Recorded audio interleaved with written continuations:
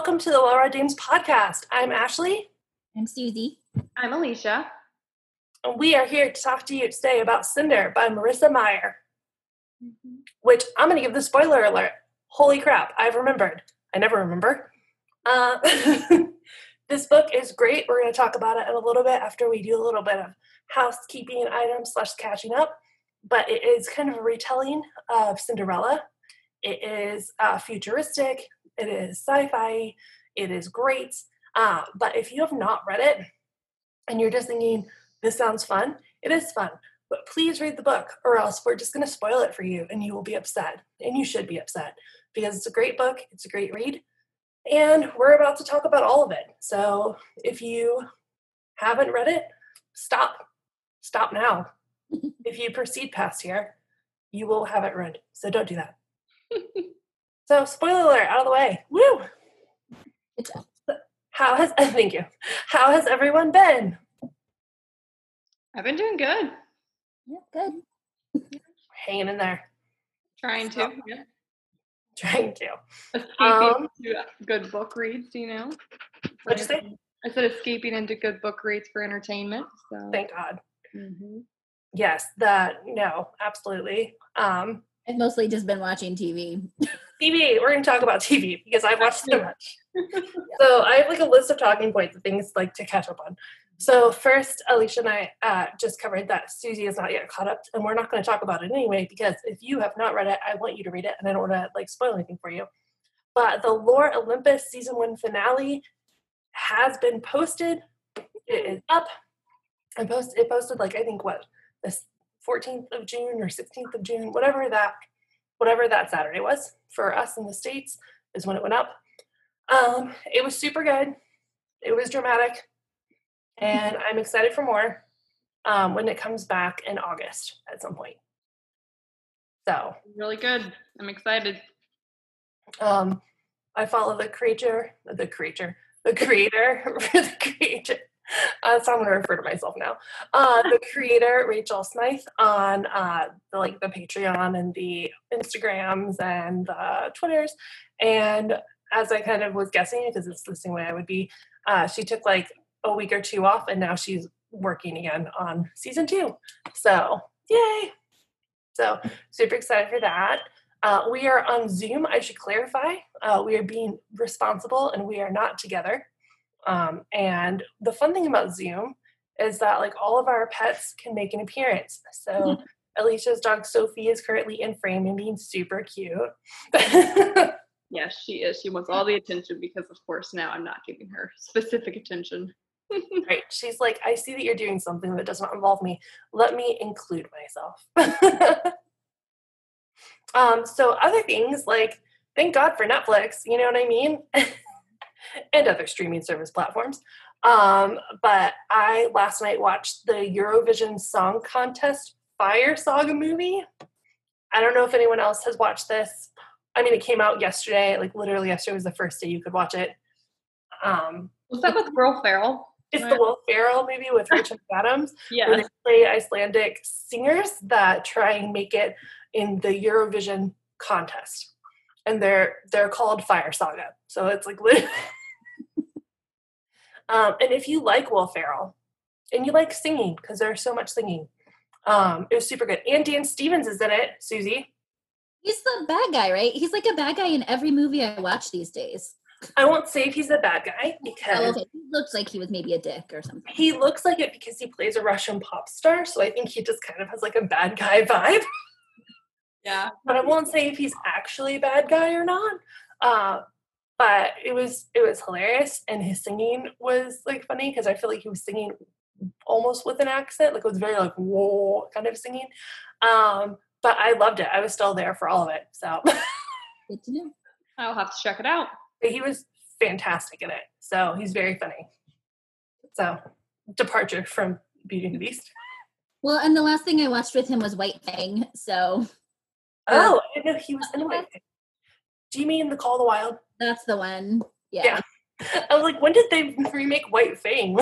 I know, I was also wondering. I was like, I'm wondering if I have warm memories as a kid of White Fang and not Call of the Wild or whatever it was, because I thought I loved Call of the Wild, Mhm. And I watched it with my kid, and something terrible happens, and I didn't remember that. And then my child was unconsolable, and it was bedtime, and that was fun. I'm so Right. sorry. That's unfortunate. If I you think- think it's a good movie to watch with your kids, look it up first. Yeah, Google it. Just do a Google. Or read the book. I don't know if I read the book. I feel like I read the book as a child. I know I saw like the 90s version of the movie. I've seen the 90s version of the movie, and I felt like we read it in school. I feel like we read it. I've It's never Jack read London, White right? Finn, but I own it, so I think it's by Jack London. read it. So basically like with my stepdaughter, I have a rule where like if I know it's going to be a sad movie with a dog, I will not. The dog's fine. Nothing happens. That's good. But you know what I mean? Like anytime there's like a dog centric movie, like there's like a 99% chance that dog's gonna die. And that's the emotional like climax of the movie is your heart being like ripped out of your soul and then like thrown into traffic. You know what I mean? Pretty rough. There was like the Milo Ventimiglia movie that I didn't watch, and because he's like a race car driver, I don't know, but like there was a dog involved, and we like it was like a preview for something else that we were watching in the theater, and like Danny like said something to me about it, and I was like, absolutely not, because the dog's gonna die. I'm not watching that movie. I still have never seen Marley and Me or any of those because I was like, No. I read Marley and Me, and that was very sad, and I cried. And then I watched the Marley and Me movie, and I think I cried for 45 minutes. Don't do it to yourself. I specifically have chosen to not read it or watch it. I don't need that. I know what happens. That's enough. Yeah, I can't. Like a dog's like all these movies about like dogs saving people because people are crap. I know people are crap. I don't need to watch a dog die to realize it. You know what I mean? So I'm gonna take us away from sad animal movies. Yeah. And I'm gonna bring us to shows. So upcoming shows I'm super excited about. Season 2 of The Umbrella Academy comes out July 31st. What? I just saw that Winona Earp is starting back up a couple weeks from now. Yeah. I binge watched that one and I love it. I still think I have the last 2 episodes of season 3 to watch. I think. Yeah. And I think I'm just gonna save them. And then just watch it all together. So that's like a really good show to binge. Binging is the way to watch that show. I've heard good things about it. I just haven't started it. So it's one of those where I binged it and like I got really paranoid about like noises happening around me. And I mean, it's not like a creepy show, but there's, it's like demons and Some of them are gross. And there's that whole storyline with the witch. I think that was season 3, right? Yes. Yeah. She was freaky. So sorry, what'd you say? I just said there's lots of freaky people in Winona Earp. So if you like that kind of thing. It is. Yeah, it's like she's Wyatt Earp's granddaughter and she's a demon killing gun, and that is essentially the plot line of this whole show. Except like the revenants, which are what we would call demons, are just the people that he killed when he was alive. There's a lot to it. Yeah. They're not even all bad. No. Some of them are cool, but they still have to kill them, and then and then he's in love with Doc Holliday. Yes. Who's super sexy. And I love Doc Holliday. Well, not Doc Holliday specifically, but Tim Rosen, who plays Doc Holliday in Winona Earp. He's real sexy in a old cowboy kind of way. Yes, he's adorable. He was shortly on Schitt's Creek, which he played the boyfriend with the beard. For anyone that's watched that. So, big fan. Also, I'm super excited, and thank you, Alicia, for sending me the trailer for Cursed, which comes out July 17th. I'm super excited for Cursed. It is like kind of a Merlin retelling, but the main character is a girl, it appears. It appears the sword chooses a girl instead of a boy. Yes. And so I'm super excited. Also, it has Gustav Skarsgård in it. And I love Gustav Skarsgård, and I want him in more things. Remind me who that is. So like Alexander Skarsgård from True Blood, he's his older brother. And he's in, the biggest role I can think of that he's been in is Vikings. He played Floki. And I love Floki. Floki was crazy, like straight crazy character. And I love Floki. He was like chaos. And then he was like, I was excited because he was on Westworld, but then he was on Westworld for like 2 to 4 episodes, and I was sad. But he's just like a Skarsgård, and I enjoy him. He's not bad looking. Just comparatively, like he's lost his hair, so like he is bald, yeah, but he's still sexy. Oh yeah, so he's not bad looking. It's just No, he's tall and he's very sexy, and he plays Merlin. Yeah, he's a good actor though. So and he has a staff. I'm very excited for this whole situation. So it'll be good. So I'm there for Cursed. And other things, we have, okay, I'm going to talk, Susie, about your fire pit real quick, because I feel like a lot of people are doing really cool projects during this kind of like quarantine time period. And you're probably the best example of it, considering like I haven't even, like I struggle to take the trash out still. Like the last thing I've done is like improve my dwelling. If anything, I have unimproved my dwelling. So, so tell us about your fire pit. Well, we just have a giant backyard that it's gross. Like there's not very much usability. So we put in a little patio area and then a fire pit. Fire pit we bought over a year ago, and it's been sitting in our garage because it's the kind that you have to actually do something with, like dig a hole. It's a ring, it's not like the ones you can put it in the ground and go. So finally, my husband did it all. It wasn't me. He patio area, put in the fire pit. He also made me raised garden beds. So now we have somewhat of a usable space. It's still a work in progress, but we had our first fire, a couple nights ago. Mm-hmm. It's really nice. That's awesome. So exciting. Yep. Yeah. Susie was like, you like sent that picture, and I was like, and other times I would just be like, I'm coming over with wine. You're like, cool, I'm on my way. Yeah, absolutely. Sounds great. I'll bring snacks. Mm-hmm. Hopefully by the time people can actually come over, we'll have the whole backyard done, which will be a while. Yeah. We've got time is the good news, I think. Absolutely. That's what I keep telling myself. I'm like, I have nothing better to do. I will try to improve my backyard because it's a jungle. It still is. I haven't done much lately, so pretty much most of the work I've done has reversed itself again, so that's fun. But yeah.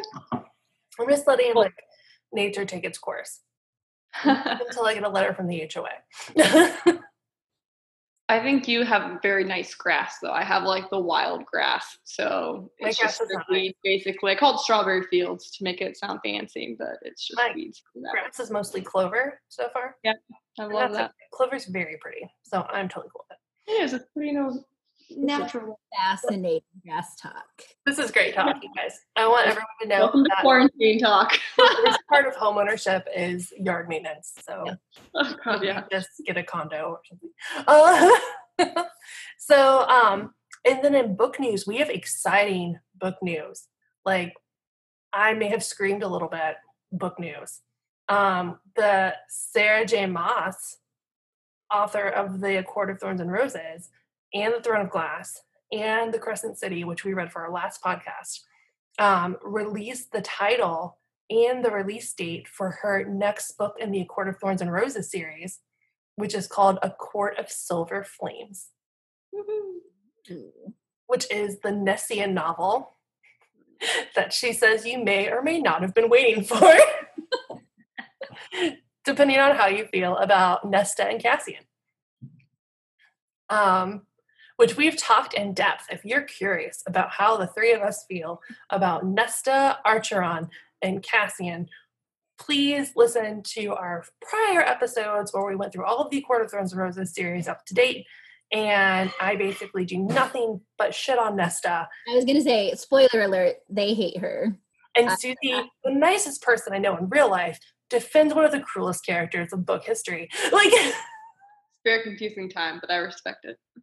So, but that being said, I am here for it. I am here for Sarah J. Maas to change my mind. I just love Cassian, and every time she's mean to him, it really upsets me.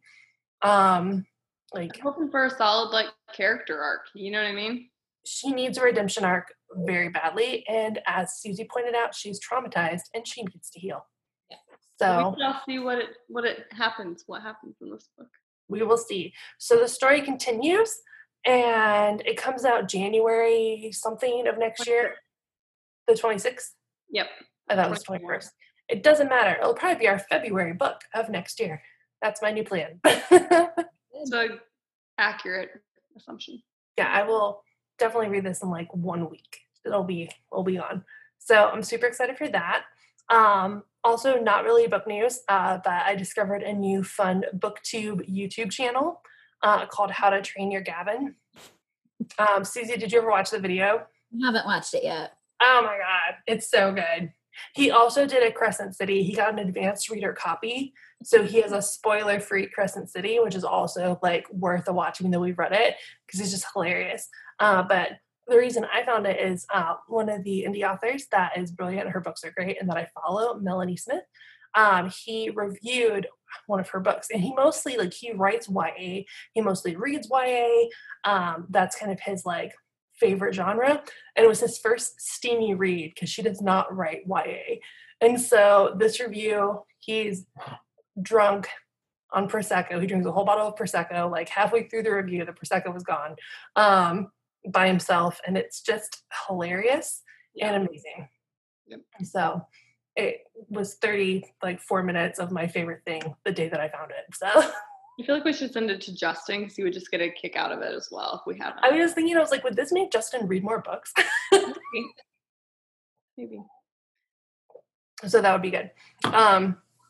But yeah, so I quite enjoy it, and then I'm now going like through his like book review videos because I find them very funny. So I watched the one that for Melanie's book, and I watched the Crescent City one, and it's very good. So it's called How to Train Your Gavin, and it's amazing. So, and he met Sarah J. Maas. What?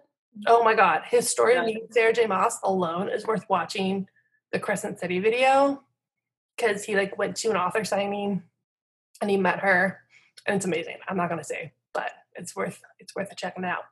So I was like, I want to meet Sarah J. Maas. He said she was amazing. She's apparently a great hugger. So these are all things to know.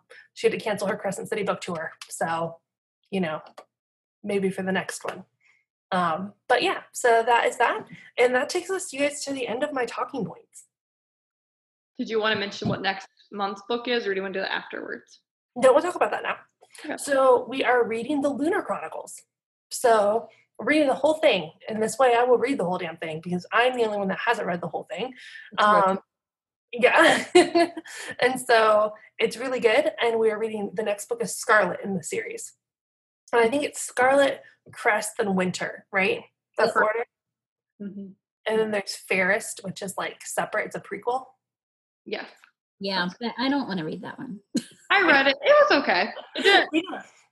We don't have to read Fairest if that is the consensus. I read Stars Above, which is a short story collection. I would suggest reading that. I liked that one. Yeah, I didn't read that one. Okay.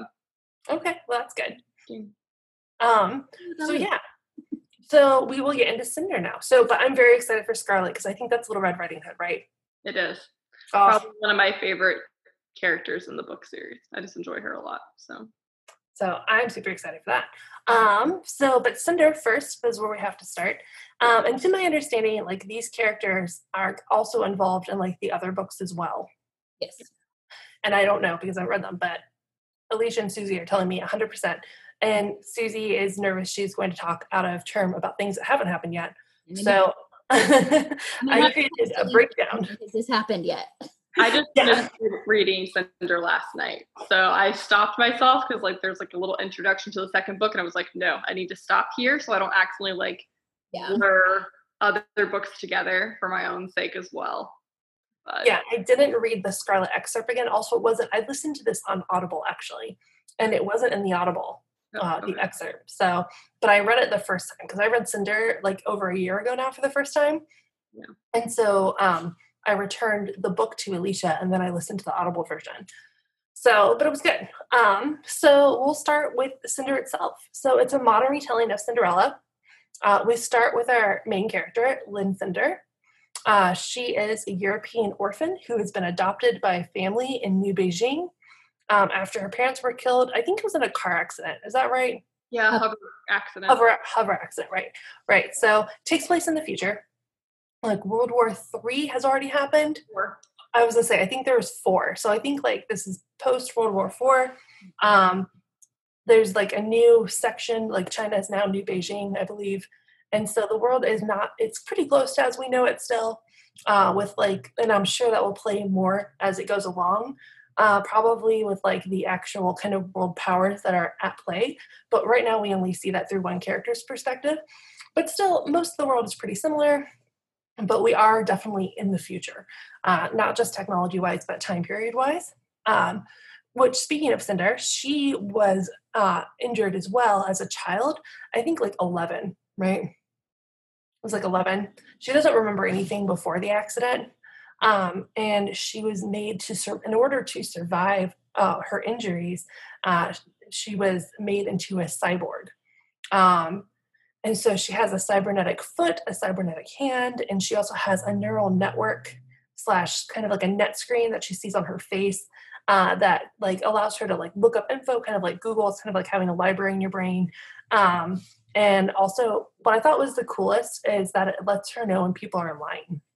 Like yeah, it's like able to like assess their features to tell if someone's lying, which could be bad. Also, call back to Melanie Smith's book, Everybody Lies, that I read, is about someone who has this ability of always knowing when people are lying, and it can be a hindrance as well as an ability. But all in all, I think it would be very handy. The problem is you don't know why they're lying. You only know if they are or are not lying. But that doesn't play so much in for Cinder, but it's very helpful for her to know when someone's telling her the truth or not in this book. So it's pretty cool. So her would have been stepfather adopted her and brought her into the family. Also in the family is the stepmother, Audrey. Audrey. Audrey. Sorry. Yes, Audrey. Then 2 sisters, Pearl, who is a total bitch, and Peony, who's super sweet. Yeah, she's sweet. And I like the turn on one of the sisters being nice. I always feel like there's always a nicer sister, but Peony is just sweet, lovely. Like she's like a good person. She doesn't care about Cinder not really being her biological sister. She doesn't care that she's a cyborg. Like she doesn't care. You know, she thinks that the way people treat her is unfair, and they're kind of like best friends. So shortly after when Cinder was a child and she was adopted and brought to the house, like pretty much immediately after, her would have been stepfather died from the plague called leishmaniasis. And leishmaniasis, it's almost like it's like blue spots that appear on your skin, kind of like the pox, but it's different. And there's no cure. So basically, when someone has leishmaniasis, they call like a medevac, and then they get taken to a quarantine where they're monitored through the stages of leishmaniasis, and they try and take care of them and treat symptoms and pain and stuff, but there's not a cure. Basically, it's a death sentence.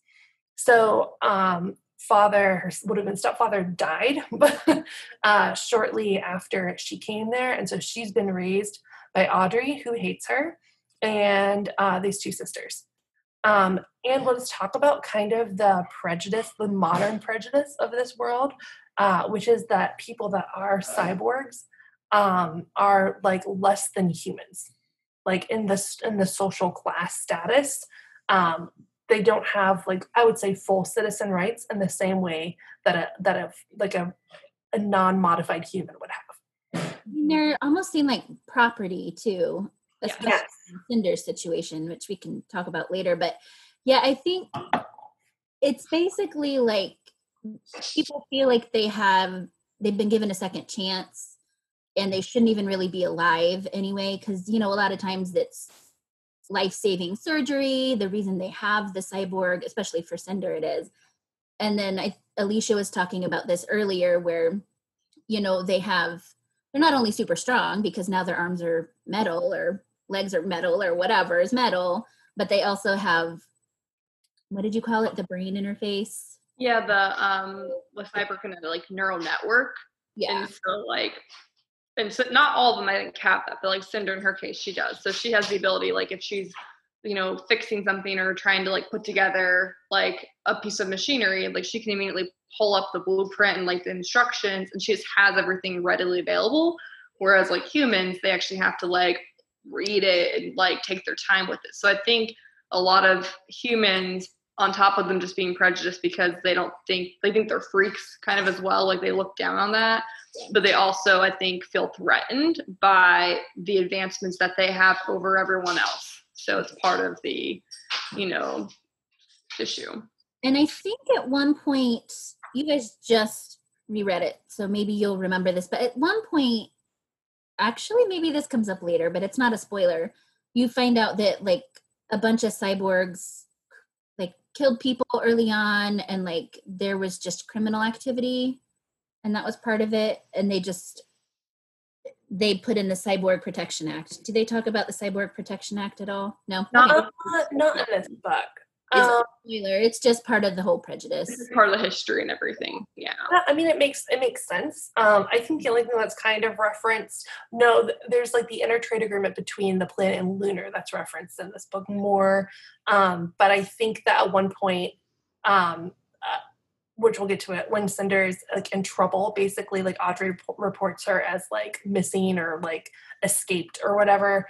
And they say that you're in violation of some sort of Cyborg Protection Act. I think that's it. Yeah.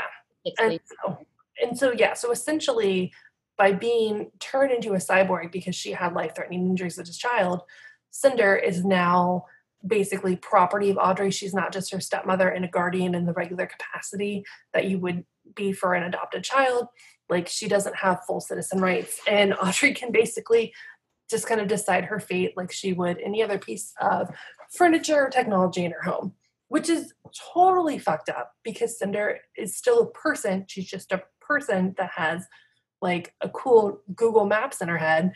And I mean, I get why that would be an advantage, and she just has like a prosthetic hand and foot that's like Neuralink to her mind so that they're functioning. So, I mean, I think that would be dope. So anyway, so that entire premise, I remember the first time I read it especially, like, really upset me. And so I feel like that part's hard. But that's also talk about like Aiko. I was going to talk about Aiko. She's next. Oh, good. Mm-hmm.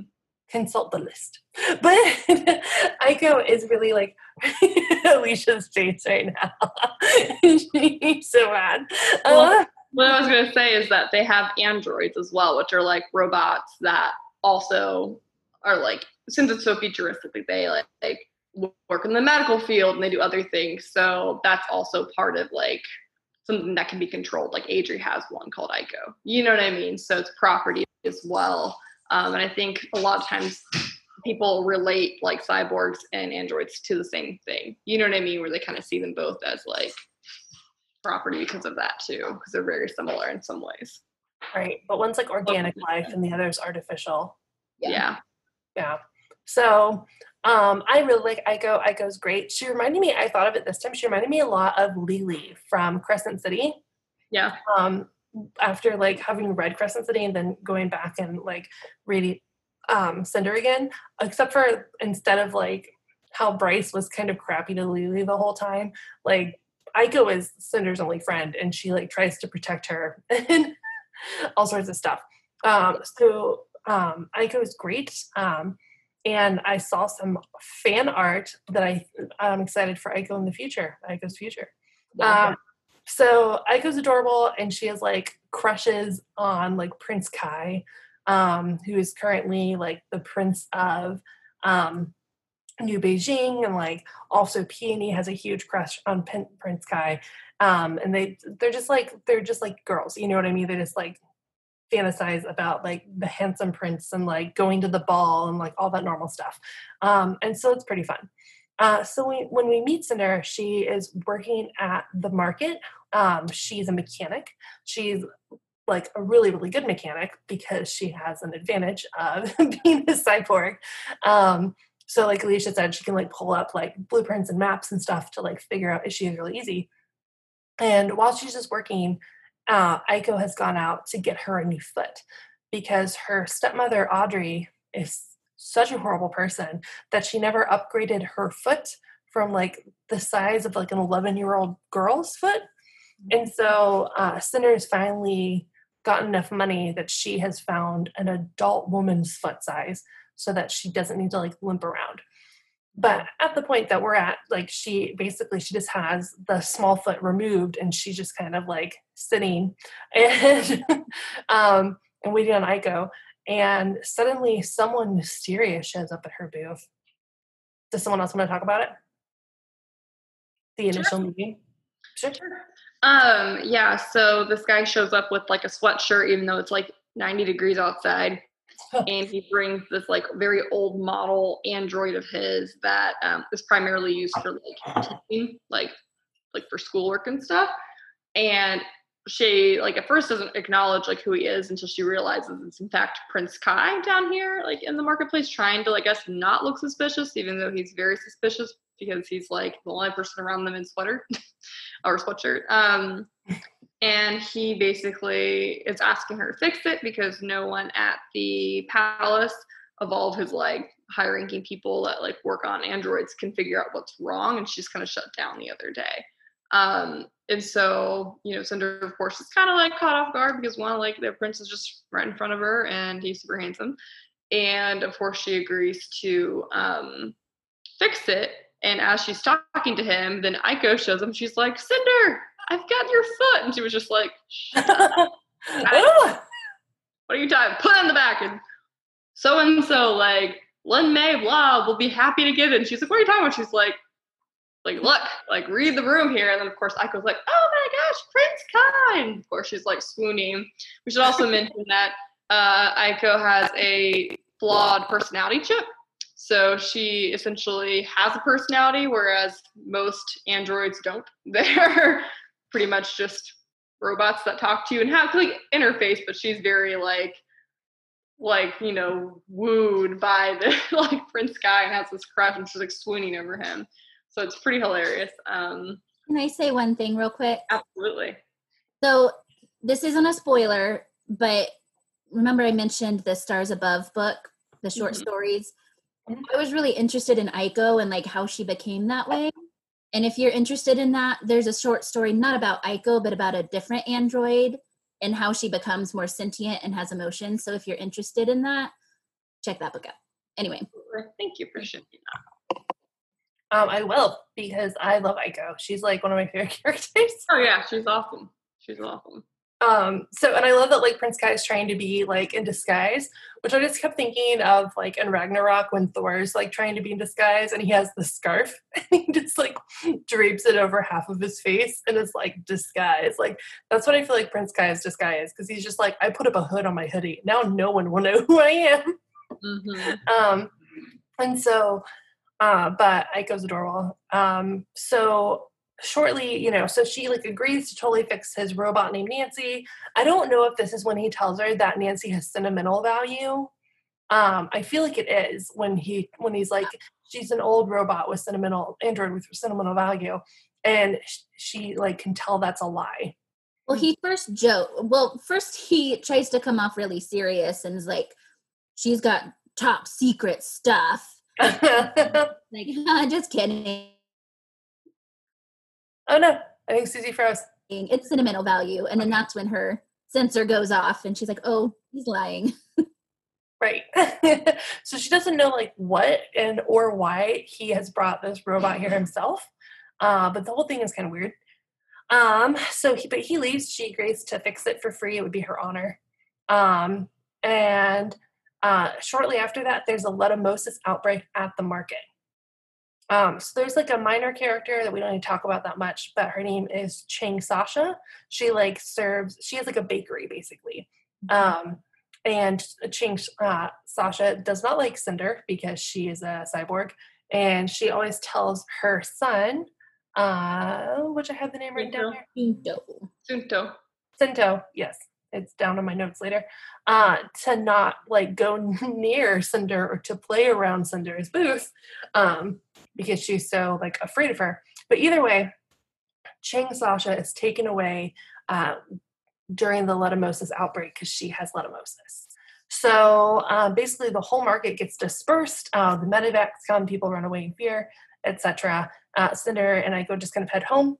And then when they like show up, like meanwhile, for the rest of Cinder's family, they don't work, they don't do anything.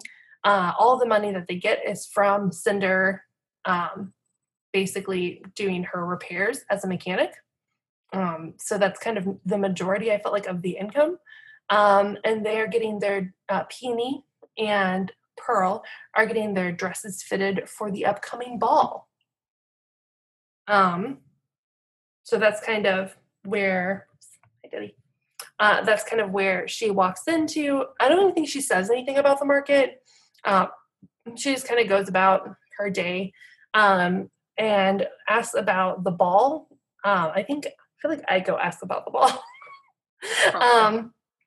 And her stepmother basically tells her that, she can go to the ball if she finishes all of the list of tasks that she has, all of the repairs around the house, getting the hover track fixed, all sorts of basically a never-ending list of things. So Cinder is not fooled. Cinder knows that she's not going to let her go to the ball. Cinder knows that this is just putting on kind of a show for mostly Peony, that there'd be any chance that she could ever go. And so, okay. And so, yeah, so it's kind of one of those things where she's not fooled, but she just kind of moves on with it. They're getting their dresses done, and she decides that she might as well get on fixing these items around the house to earn her keep, and just kind of heads to the junkyard with Peony. Well, because Peony begs to go. True. Do you want to take this part, please?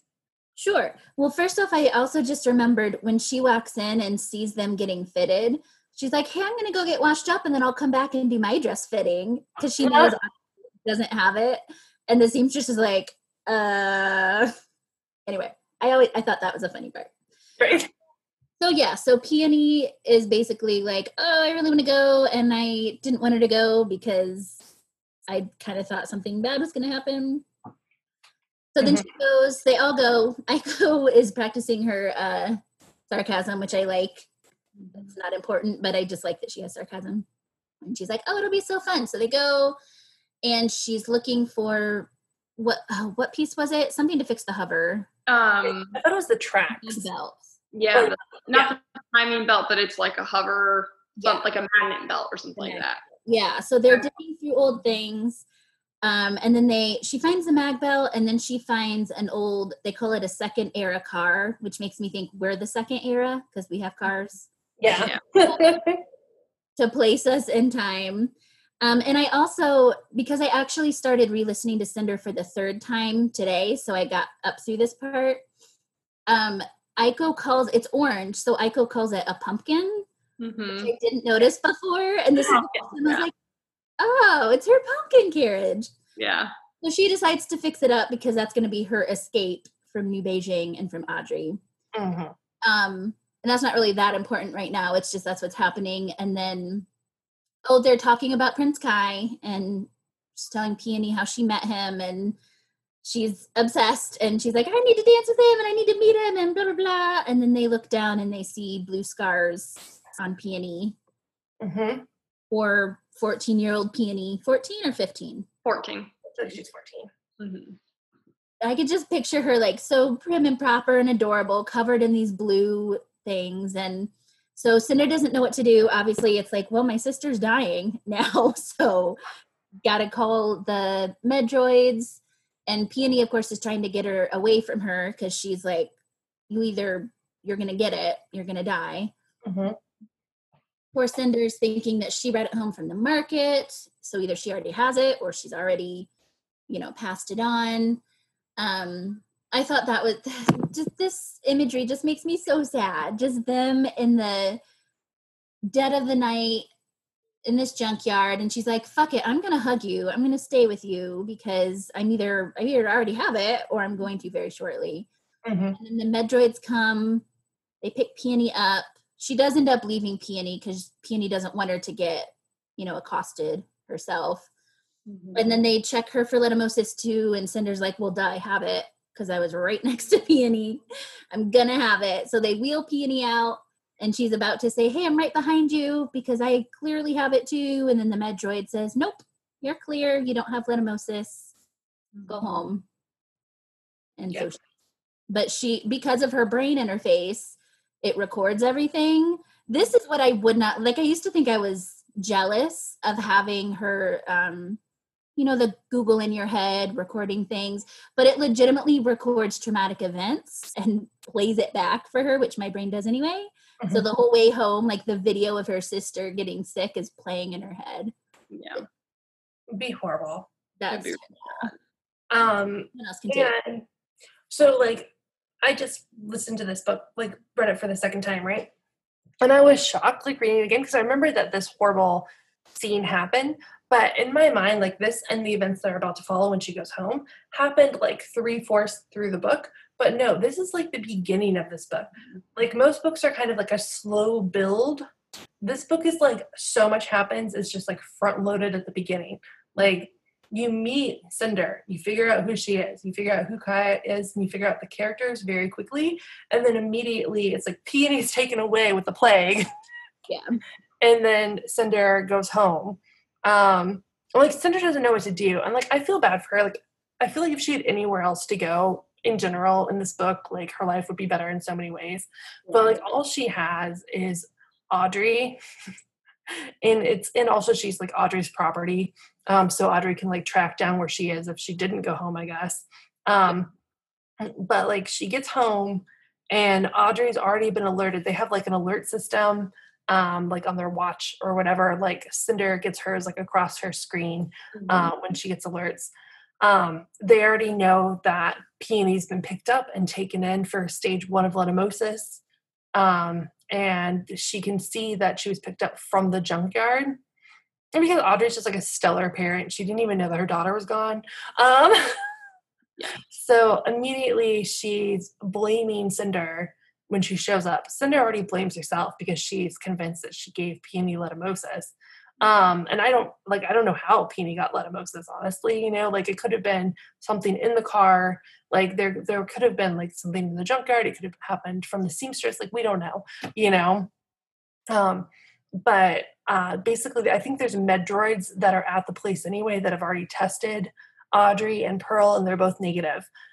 And so Audrey decides to volunteer Cinder for the cyborg draft. Does anyone want to cover what the cyborg draft is? I will.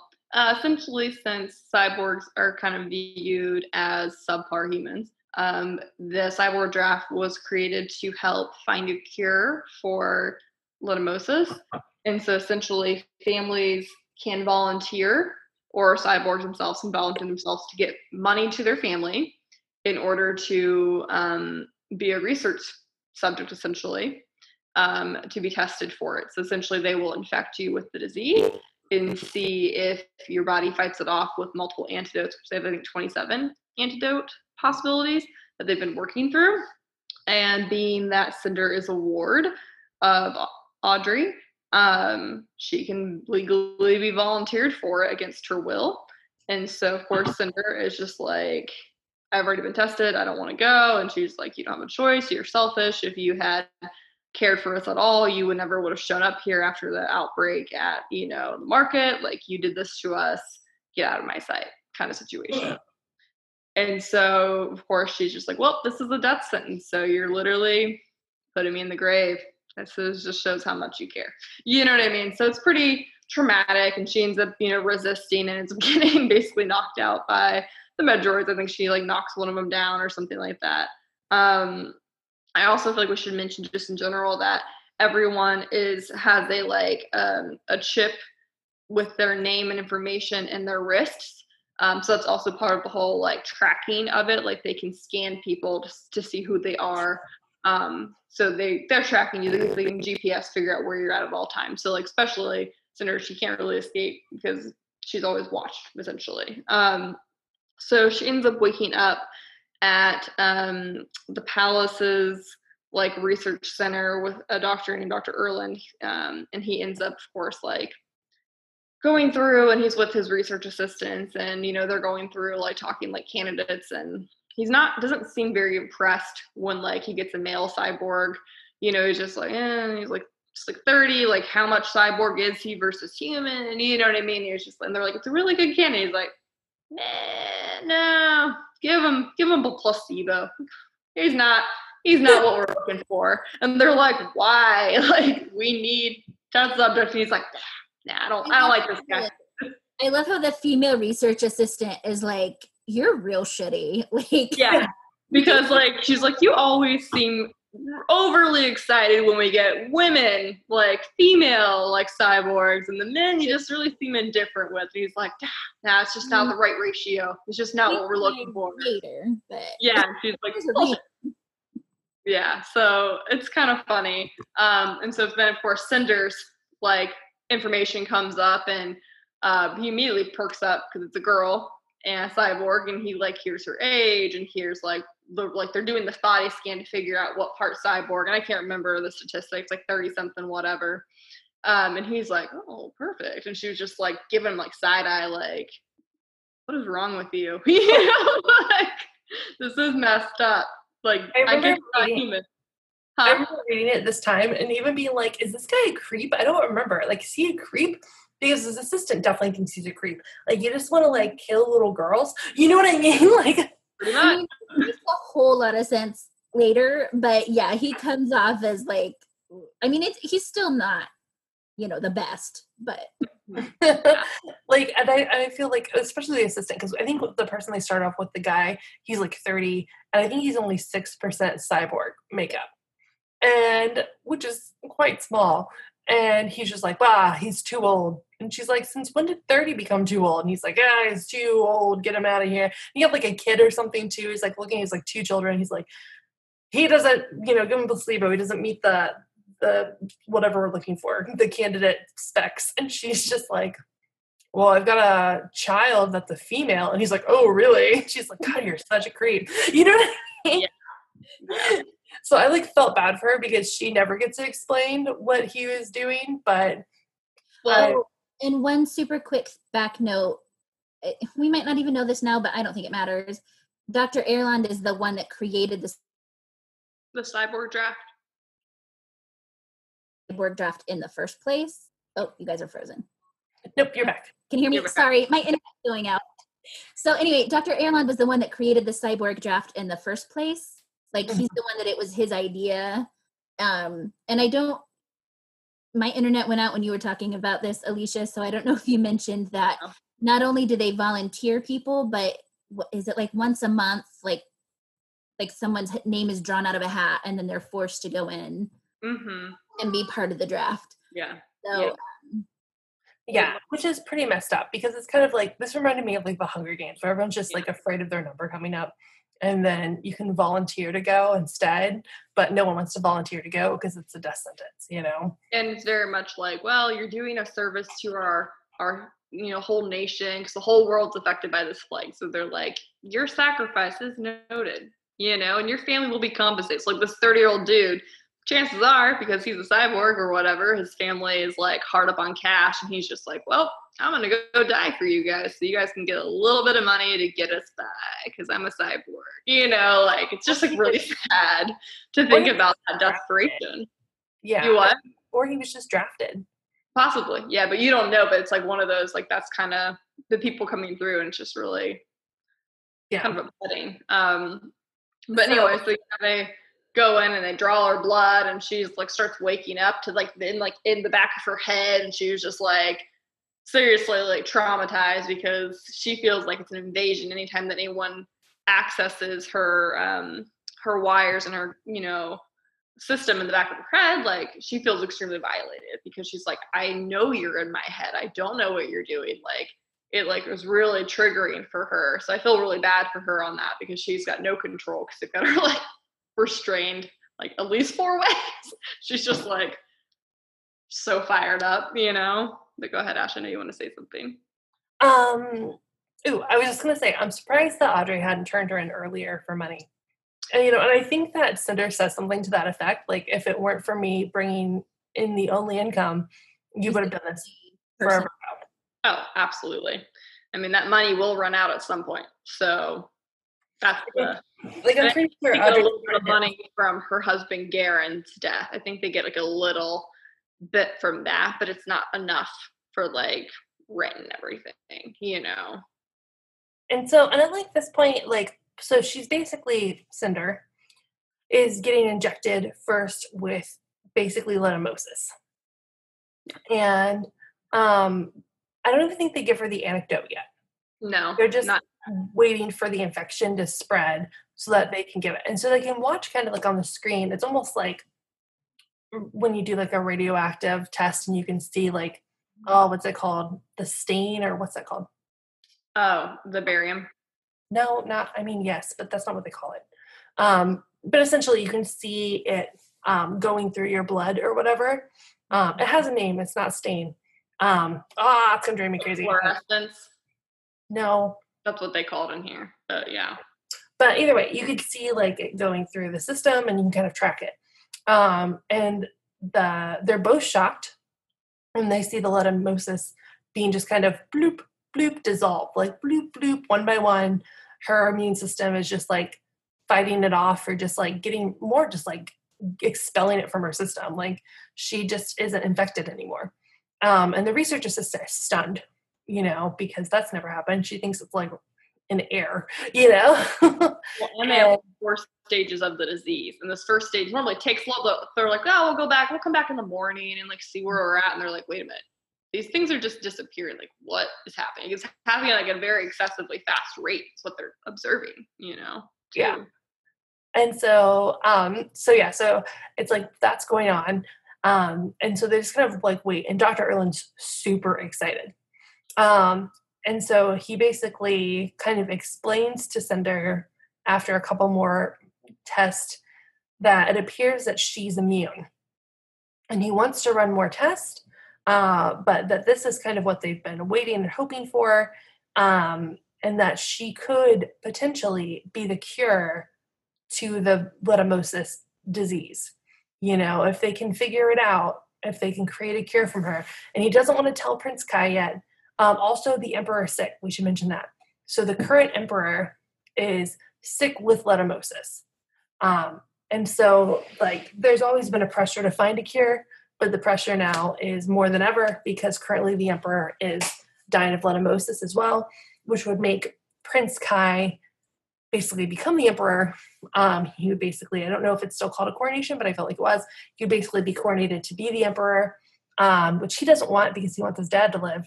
So, like, now more than ever, they need a cure. So Cinder is like, we need to get on a cure right away. She's like, my sister is sick. And she asked Dr. Erland if her sister can get the first cure. And he says, no, the first cure has to go to the emperor. But then after the emperor, your sister can be the second person cured. Like, whatever, So Cinder's super excited. She's basically kind of free to go. As long as she continues to cooperate. He's like, I'm not going to, keep you prisoner. And he's like, I'm going to pay you.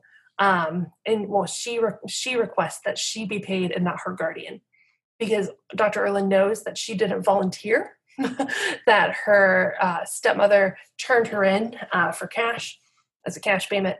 And so she's like, listen, I need to get paid and I need to be separate than what my guardian gets. So I need access to my own money, and then I will willingly help you find a cure to cure my sister and the emperor. And so that's pretty much that. And then she leaves. I kind of want to talk about the Lunars a little bit. Because this is like this, I want, and I'm sure, and I hope more explanation comes in the future of the books, because the Lunars, like the moon, I guess, is inhabited. We should talk about that, as it's currently not. And it's inhabited by the Lunars, and they're not just like humans. They are, except for they're also like magical. Like they have they've evolved somehow on the moon. And they didn't just get like taller because of lack of gravity. In fact, they're like regular height mostly. But they've also been there for quite a long time, for like a few centuries at least, like 2 or 3 centuries. So they've been there for a while. So yeah, and so they've acquired the abilities to one of influence. Some people can influence your thoughts. You can basically kind of like glamour people is the easiest way to think of it. Or like Jedi mind trick them. You can like convince them of things that are not really true. So basically Lunars are very terrifying to humans, because they have these like supernatural abilities that humans on Earth, Earthlings, don't have. And so the Earthlings are kind of terrified of the Lunars. And the Lunars are ruled by Queen Levana herself. Queen Levana rather recently has come to power. Her sister was queen before, and there was a princess as well. But then they were all killed in a fire very mysteriously. Everyone knows Queen Levana did it, basically, but there's nothing anyone can do about it. And Queen Levana controls all of the Lunars with her mind powers.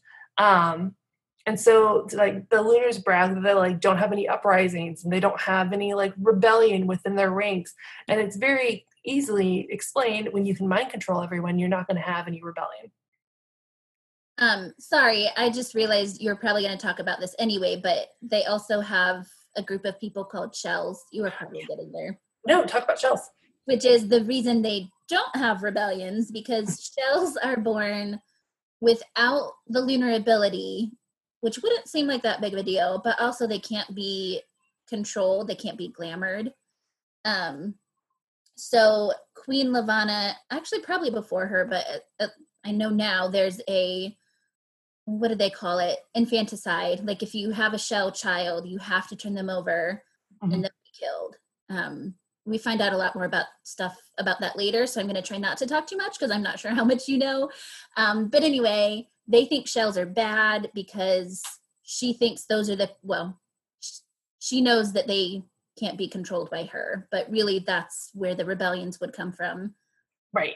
The shells that couldn't be controlled. Right. So Queen Levana hates the shells. Her glamour doesn't work on them. She can't mind control them. They can dissent willingly if they wanted to. So they have the shells all killed. As babies, it sounds like, so, which is horrifying. Yep, they have to hand them over. Yeah. And so, but most people willingly comply, like, because they are also mind controlled and they think shells are bad.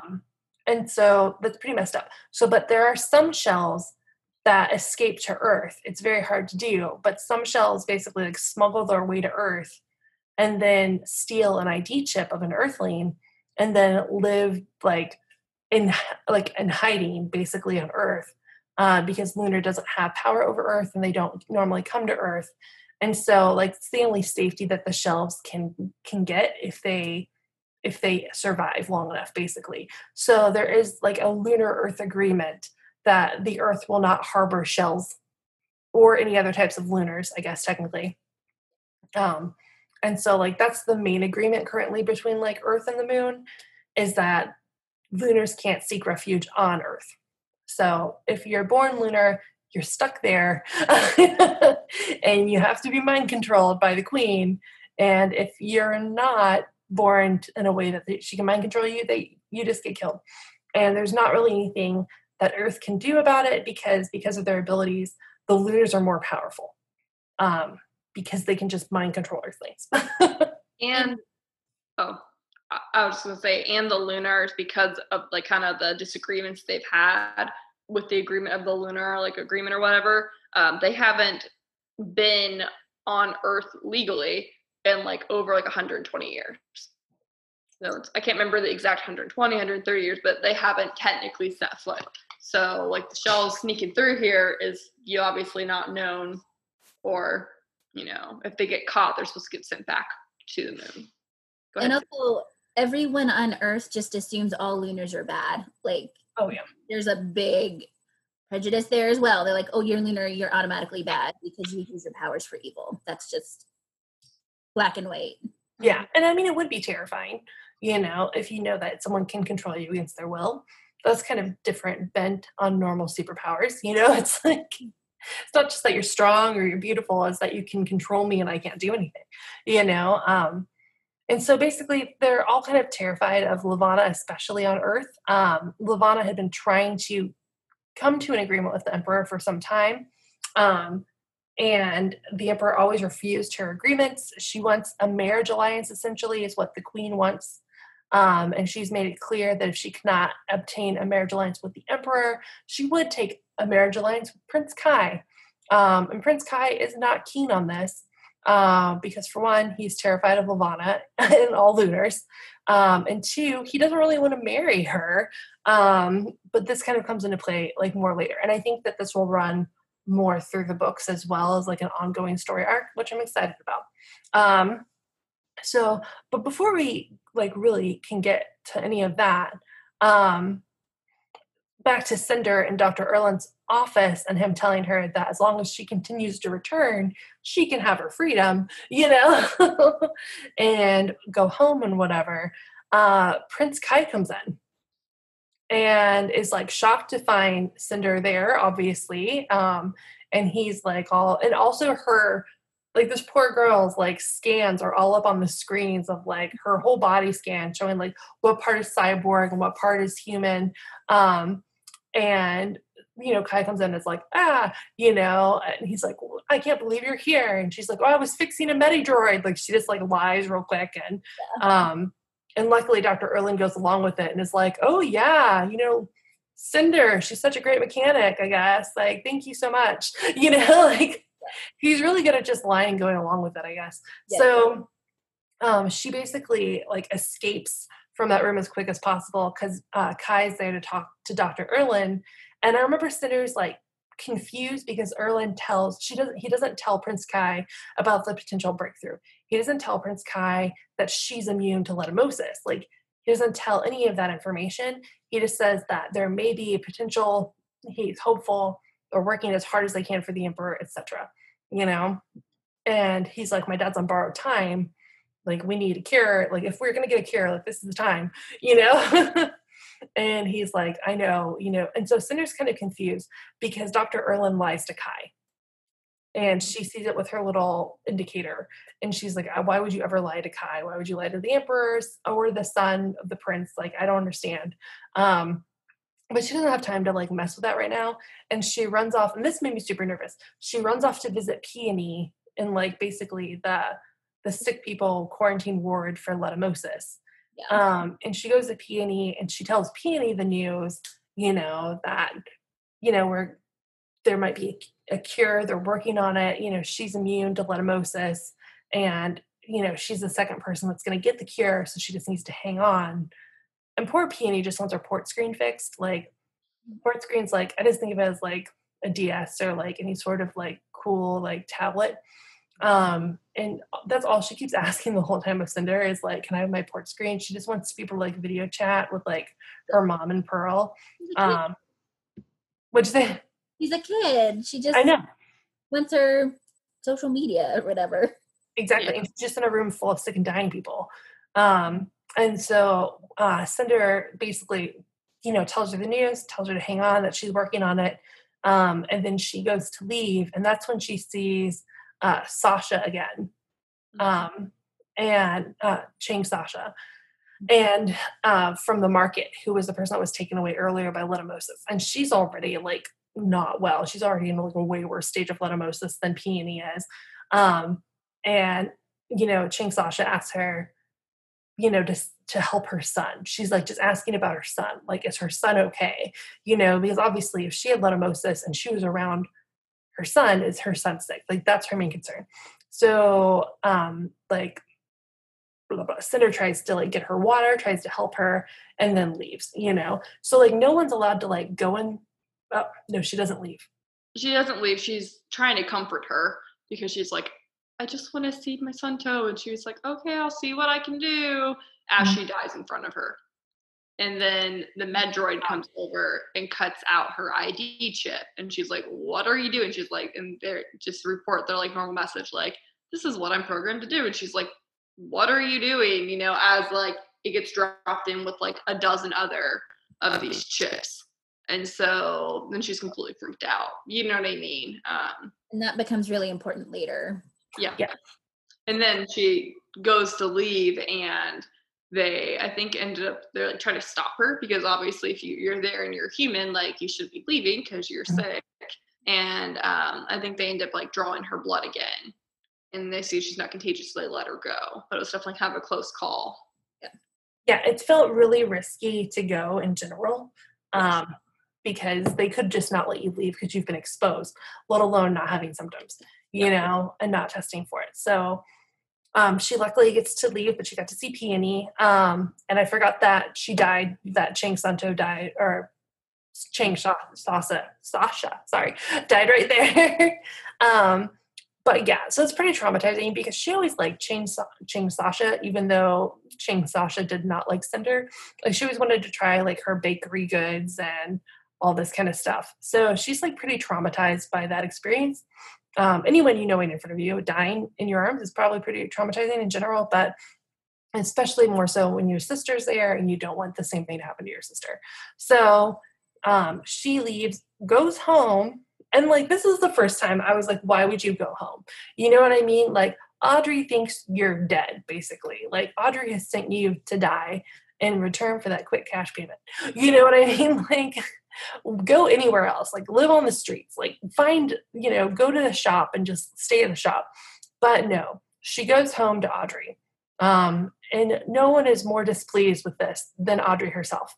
I feel like there's also the possibility that she doesn't know if Audrey will get alerted that they didn't need her. You know what I mean? So since she's still her ward, she could be like found out, and then by not returning, she could be considered like a runaway or something. So I think that's kind of why she goes back, just because of safety, Like, I think it would have been good if, part of her deal with Dr. Erland would have been like, you free me. Like, my freedom is part of this deal. You know what I mean? Like, I don't want to be property of Audrey anymore. I want to be free from her, etc. Like, I'll live in this lab, like, whatever it takes to not be, to not just be stuck with Audrey.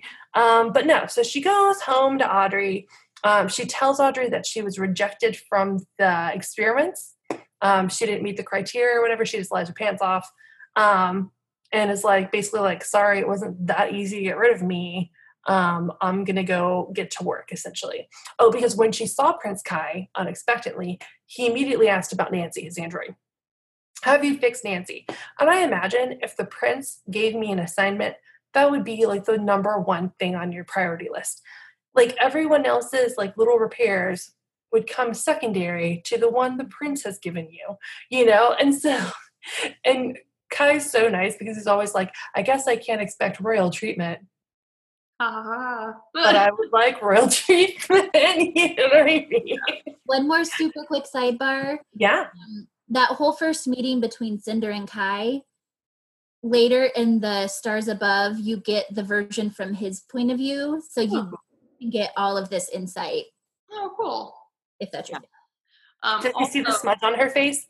Curious. A good oil smudge on her face. I don't know that he mentions that, actually. That's funny. So I forgot to mention it, but yeah, I forgot to bring that up earlier. The first time they ever meet, the moment the prince goes away, Aiko's like, too bad you have a huge oil smudge on your face. And Cinder's like, no. Yeah. Also, before Cinder had gotten taken away, like when she returned home initially, she brought his android, Nancy, into like the basement storage little locker area that like Audrey allows her to work on stuff. And so in order to go fix his droid, she does actually also have to go back to the building to get down there. And I have no clue how that works. Like, the scan, and I have no clue how that works. No idea. That So might have also been incentive though for going home. Yeah. I mean, maybe. Yeah. I mean, she had definitely had to go get Aiko and get the droid, for Prince Kai. So when she goes back, Audrey is very displeased. And I think this is when Audrey tells her that she sold off some other items as well. Yep. And that one of those items that she sold for parts was Aiko. I think she even says something like, there's like spare parts on your bed of this thing that I took apart. And so like, she doesn't even deign to call her Aiko or the droid. I think she's just like, there's a pile of shit on your bed. And then she walks in and she's like, oh no. That's later. It's my friend. That's later. Is it later? No, I thought it was right when she came back. Mm-mm. And like when she was gone, Audrey just got rid of Aiko too. It doesn't matter. Either way, Audrey kills Aiko essentially. But she doesn't, like, Aiko still has her personality chip. Yeah. Which is Aiko. And so Cinder basically either way pockets the Aiko chip. Yeah. And is like, I'll find you a new body, essentially. That's At a some little point. closer to the ball and everything. So I mean, we're pretty close to the ball already. I'll address it whenever we get to it. So essentially, like from this point, like she's back to working, and she has more run-ins with Prince Kai between going in for to work with Dr. Erland, etc. We kind of get more of Kai's point of view at this point as well, with what he's going through with the Emperor. Unfortunately, I'll just say the Emperor dies. I don't remember when that happens in the book, but the Emperor succumbs to leishmaniasis, the plague. Yeah. So he dies, and then Kai's supposed to be the new emperor, and the Lunar Queen telecoms, but not with the visual. She just basically calls, and one of the reasons is apparently her glamour will not work through the screens. But she calls to give her condolences and says that she's departing for Earth at once. I don't know if we mentioned this, but this whole time her thaumaturge, which is a real, I guess, just a really good person with lunar powers. I don't have an eloquent way of saying this. Like one of her main people that can control other people for her, whatever. Her thaumaturge, Sybil Mira, has been here like months, I think, basically with Kai, trying to smooth the way for this type of thing and spy on him and do other nefarious things. But yeah, the timing seems very suspicious of Sybil showing up and then the Emperor getting sick, and suddenly there being this opportunity for Levana to come to Earth and create an agreement with Prince Kai vis-a-vis marriage contract. Yeah. And it's like minutes after the Emperor has died that she's coming. Yeah, like, and they even asked, like, how does she know? Like, Prince Kai and his advisor are just told, like, they're just alerted, and he's trying to, like, grieve for, like, literally 2 minutes, and then it's like, bloop, bloop, bloop, Queen Levana's calling with her condolences. And it's like, how did you know? Like, did you smother him with a pillow in the other room? Like, how did you know? You know? Yeah. Alicia, I feel like you want to speak. Oh, yeah. Well, I was going to say, so then Queen Levana ends up planning coming down, like, the next day or whatever. And she's like, I'm en route. pretty much was like, I'll see you tomorrow. Yeah. Anyway, so Cinder had run into Prince Kai not knowing that his father had died because she just left all these places, and everyone's like, Emperor, our condolences, and she's like, what? You know, and that's when he's like, oh, you didn't hear, and she's like, no, because she'd been with Peony and all that stuff, you know? Anywho, so he's like, why are you here again? She's like, oh, I have to go check on the med droid for Dr. Erland and all that crap. So they go and see him together. All that stuff happens. And then she ends up breaking the news to Dr. Erland that Queen Levana's coming. He starts freaking out. He's just like, oh, snap. Like, pause. We've skipped something. So when Kai runs into her again, it's Dr. Erland has, like, outshorted her chip, essentially. Oh, yeah. Kai comes in while she's fainted, and when she wakes up, Kai is there.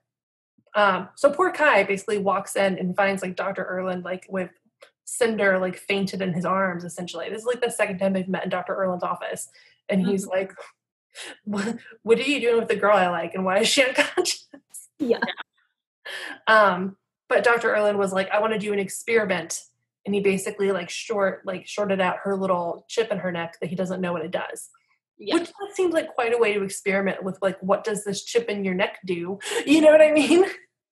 Yeah. So now that she's kind of mentioned to him about Queen Levana, she's getting some answers also from him about, like, why, like, she's so special for this vaccine, you know, or, like, or the, you know, I don't know what I'm saying. Anyway, so sorry, Sophie has me distracted. But anyway, so she ends up learning more about what, like, her DNA is showing, and finds out that because she's asking him about lunars because she's clearly freaked out by them, like, they control you, and she's very prejudiced against lunars, and he's kind of, like, explaining, like, you know, they're oppressed people, like, they, you know, yes, they have the abilities to, like, do this and that with your, like, bioelectricity, but not all of them. So it gives her a little bit of a brief history. And then basically drops a bombshell, like, oh, actually, you are lunar. And she's like, what? Like, freaked out. Like, no, I'm not one of those horrifying creatures that creeps me out when I look at the moon. Like, I think they're watching me. Oh, but I am. So she gets a little bit of insight about that he tells her that she's a shell. And that's why she's gone undetected. And that is also why she is immune to lidotomosis, or however you say it, because, it originated on the lunar planet. Right. Yeah, exactly. So he not only in like one fell swoop tells her, you're a lunar, he tells her lunars are immune, and also that he's a lunar. Yeah, he does tell her he's a lunar, because he references our, like when he's explaining it, like our ability for this, and she's like, you said our. He's like, what? And she's like, that means that you're lunar. And he was like, yes, it does. You know what I mean? But he tells her, like, you can't come back here anymore. If Queen Ladonna's coming and she sees that you, like, she'll recognize that you're a shell, like, she will kill you. Like, you are a target. You cannot ever come back here. Blah, blah, blah, blah, blah. And of course, like, she's got to fix Kai's android, too. Like, she's promised. She's like, okay, I promise I won't, I won't ever come back, but she does. Did she go home after that? I'm trying to remember. I think so. She goes back to work on the android. I do have something. Go ahead, Susie. I just want to make sure, and again, you said you were distracted by your dog. My kid keeps coming in, so I keep missing things. Did you mention that Kai has asked her to the ball several times at this point? Did we already talk about that? We have not talked about that. Good memory there, yeah. Because that's the night that she's going to get in her pumpkin car and escape. Yeah. And also she doesn't have a dress, but he keeps asking her and she's like, no. Yeah. Like, but really? And she's like, no. Yeah, I think he like asked her in front of Dr. Erland the first time, which is super awkward because Dr. Erland just like, I'm in the room. You know what I mean? And he's like, well, she's a lunar, she's a cyborg, like, this is it. You guys seem pretty star-crossed at this point. You know what I mean? And so she like basically turns him down, you're right, in front of Dr. Erland, and then leaves, and Dr. Erland's like, so that was weird, Second condolence to you, Kai. Yeah, and she's like, why didn't you tell him what I am? And he's like, how would that help me? Like, how would that help anything? You know what I mean? Like, it's not my information to share, I don't know if he exactly tells her that she's a shell specifically, but he does mention the chip in her neck, and that the person that the stepfather to be that adopted her had worked on a prototype to disguise people as shells. Yeah. And he mentions that a little later, but yeah, basically she does learn that information too. At this point, she thinks she's a shell. I know she thinks she's a shell because she's like blended in, with everyone, and that's why she doesn't have powers. Yeah. And I think he says like that could probably just be it, but there also was this technology being developed to help lunars pretend to be shells to like suppress their abilities. You know what I mean? So either way, we can just kind of skip because like a bunch of stuff happens. I just want to say something real quick. Okay. So when she goes home to go work on Nancy or whatever, how you pronounce his little android, Aiko's still alive at this point. And as she's running her thing, she's like, maybe it's like a software issue. And she's nervous because she knows that there might be some sensitive information that he needs on it. So she's like, hey, Aiko, do you want to like plug this in? She was like, I don't want to get my brain scrambled. So thanks, but no thanks. And so as she's looking through it, she discovers there's like a little panel with all these little plugins. And there's 13 of them and there's normally only 12. So she like confirms that because Aiko's like, what's that in there? And sure enough, it is a decom chip lodged in the android that doesn't need to be there because the decom chip essentially allows direct communication from like off planet. And that's not something that most androids need because they have a different kind of user face and communication mechanism. So she removes it and then I think she throws it into that broken port screen or whatever. And it's just rolling scroll, but nothing's happening. But the android starts powering back up. So you're on the next bullet point on my list of notes. Yeah, I wanted to. My thing keeps turning off. Sorry. But I wanted to make sure I pointed that out. Yes, that is the next. It's very important. That is a key piece of information in the plot. That the next thing that happens is she goes and tries to fix Nancy, finds the decom chip, which just kind of seems like it was jammed in there, pulls it out. Nancy powers back up and just starts continuing where she was at in her transmission of info. And the info is about the potential whereabouts of Princess Celine. And she doesn't hear all of it. She definitely didn't hear the beginning. She tells Nancy to stop giving the information. And that's when Nancy kind of like blah, blah, and then realizes that, she's not talking to Prince Kai or anyone that she knows. She is talking to a strange girl in a basement, and it's basically like, who are you, etc. And then that's when she's like, we need to get you back to Prince Kai, you, Nancy, the android, back to Prince Kai. But she doesn't put the decom chip back in because she thinks the entrance of the decom chip stopped the transmission. And so she goes to take Nancy back to the prince. Now at this point, Levana has arrived. There's a crowd of people, of Earthlings, like basically protesting in front of the palace that like, get Levana out of here. The lunar shouldn't be on Earth, etc., etc. And Cinder is there as well with Nancy. She's trying to get through. The guards basically let Nancy through because Nancy has her own little ID chip. But Cinder does not have the correct pass, some sort of like basically visitor's pass, like approved person pass, and she doesn't have that. So the guards can't let her in through the protests, especially. So Nancy like is like, I'll let Prince Kai know, that you want to talk to him or whatever, and leaves. And then she feels pretty ridiculous for like, she doesn't need to give Prince Kai Nancy. It's not like she actually needs to collect payment. That's like her excuse, is that she needs to collect payment. But she realizes mostly she just wants to see Prince Kai and also make sure Nancy gets back to Prince Kai, And so Nancy rolls out literally, and goes inside, and that's when he interrupts the meeting. So, but meanwhile, Kai has been dealing with Levana and her creepiness, and he's realized that if he can like inflict pain on himself, like pinching his skin or something, he can like break her little spell. Because her glamour is working on Kai, and it terrifies him because he does not want to fall in love with Queen. As beautiful as she may be, he knows that she's like pure evil. And so Nancy shows up and interrupts one of their little interactions, and then he finds out that Cinder was outside waiting to see him, and then kind of rushes out to see Cinder. But meanwhile, Cinder's been like in the protest with people. The angry human protest of Earthlings, and Levana just kind of comes out on the balcony, and basically suddenly everyone is just overwhelmed with feelings of like trusting Levana and loving Levana, and she wants what's best for Earthlings. She wants what's best for all of us. She's not a threat, like she's basically incepting their minds, and Cinder is feeling this as well. And that's when she starts questioning, like, if she's a shell, then how is she being influenced by Levana? You know what I mean? And like, she basically kind of snaps out of it with this realization. And that's when she sees like Levana staring at her through the crowd. And then she's just terrified and she kind of like runs away. Go ahead. She kind of scurries away, but everyone starts leaving as Levana goes back inside.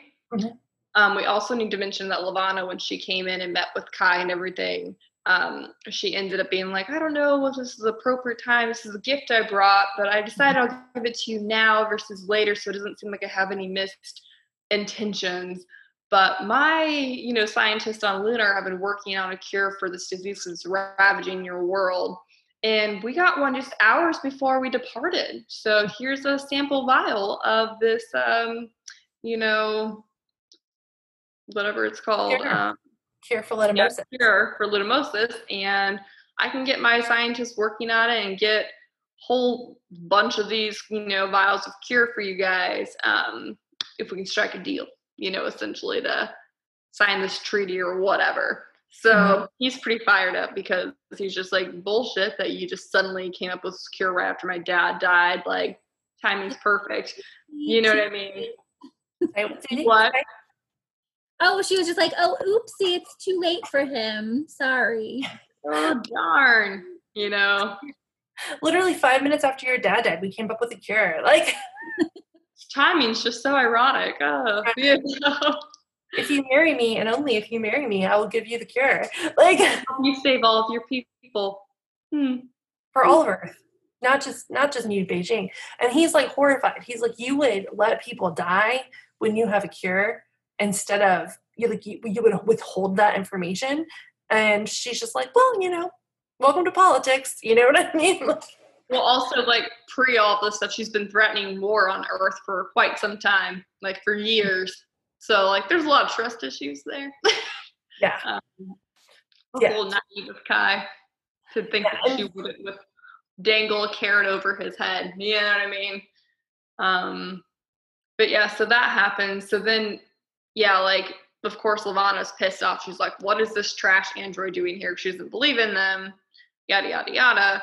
And he's like obviously fed up with her because he just saw her like exert control over all the humans so easily. And he's just like quite disturbed. And he was like basically makes up a quick excuse to remove Nancy from her presence or whatever, and to like kind of escape. And then Torrhen's like, how would you like a tour of the gardens? You know what I mean? So being nice and political and all that crap. So he escapes, and that's when she basically Nancy's like, oh yeah, send her game, she's outside. So he goes to retrieve her. And then they go inside, and I think they end up going back up to see Dr. Erland again, because he has the cure vial in his pocket. Yeah, and that's when he asks her out as a second time to be her date, and she's just like, no, which is also at this point also been forbidden by Audrey. Like, Audrey's already said, like, you cannot go officially. Before she kind of said, oh, maybe if you do all these things and find your own dress somehow. But now she's officially like, you can't go kind of thing. But she's just like, also now knows that she's lunar and a shell. And she was like, this would be really bad. Like, he would be mortified if he took me to the ball and like didn't know that I was also a cyborg and a lunar. Like, this would be bad. So she's like, nope, can't go. Sorry. So keep making excuses. And I feel, and that's when she tells him about Peony, right? Like, they're like in the elevator. He like stops the elevator and is like, go with me to the ball. Like, I like being with you, and you can help me get away from Levana. You know what I mean? Like, he's like, I need you there. Like, it'll be so much easier if you're there with me or whatever. And that's when she's like, well, my sister's limosis, so I just can't go because it's really messed up if I went, Yeah, he has like with you. Yeah, and he has like potential cure in his pocket, and he's like, well, there may be a cure, so and that's when she gets him to agree that if there's a cure, if Peony recovers, that he'll dance with Peony at the ball. And so like that, she's like, if we can go, if it's a miracle, will you dance with my sister at the ball, etc. But she doesn't agree to go. She's like, I can't go still. And then Kai gives Erland the cure to see if it can be replicated. Because if we can replicate this cure on Earth, then we don't need an agreement with Levana still. Like, all of Earth can be saved, this horrifying agreement with Levana, etc. And so Erland is like, I don't remember exactly what happens, but he gives a little bit of it. Like, the Emperor's dead. So he gives a little bit of it to Cinder for Peony. Are we ready to talk about this part? I will. I was going to say, this is when she, like, faints in the elevator with Kai, because he, like, leaned towards her like he was going to kiss her, and she, like, basically, like, overloaded and was like, I'm like, passes out, and he's, like, freaked out. He was just like, what's wrong with this girl? She keeps just fainting. You're right. I couldn't remember why they went back to Dr. Erland's office, but That's why she came with, because, she basically fainted with, like, the overwhelmingness of sexy Kai coming in for a kiss, and she just started passes out. Yeah, and later Dr. Erland's like, what happened? It caused your overreaction. And she's like, nothing. I don't know. There was why are you here? Yeah, why? Yeah, because he's mad. He told her not to come back to the palace at all. And then she's just like there. He also let him know that Levana saw her there too, and he's just like, I will give you this little bit of a cure for your sister if you promise you will never come back here. And she's like, okay. And he was just like, get out now. Yeah. Do you want to talk about this next part with Peony? Sure. Should we talk about the sad part, Susie? If I forget anything, let me know. I mean, she just goes straight there, right? She goes she like rushes there. And then, I mean, she gets there and she's just too late. I don't really remember this, but I just remember how sad I was. It was just, I got it. Go for it. Yeah, so she rushes there. She finds her sister because she'd also brought her like a crochet blanket, so she stood out more.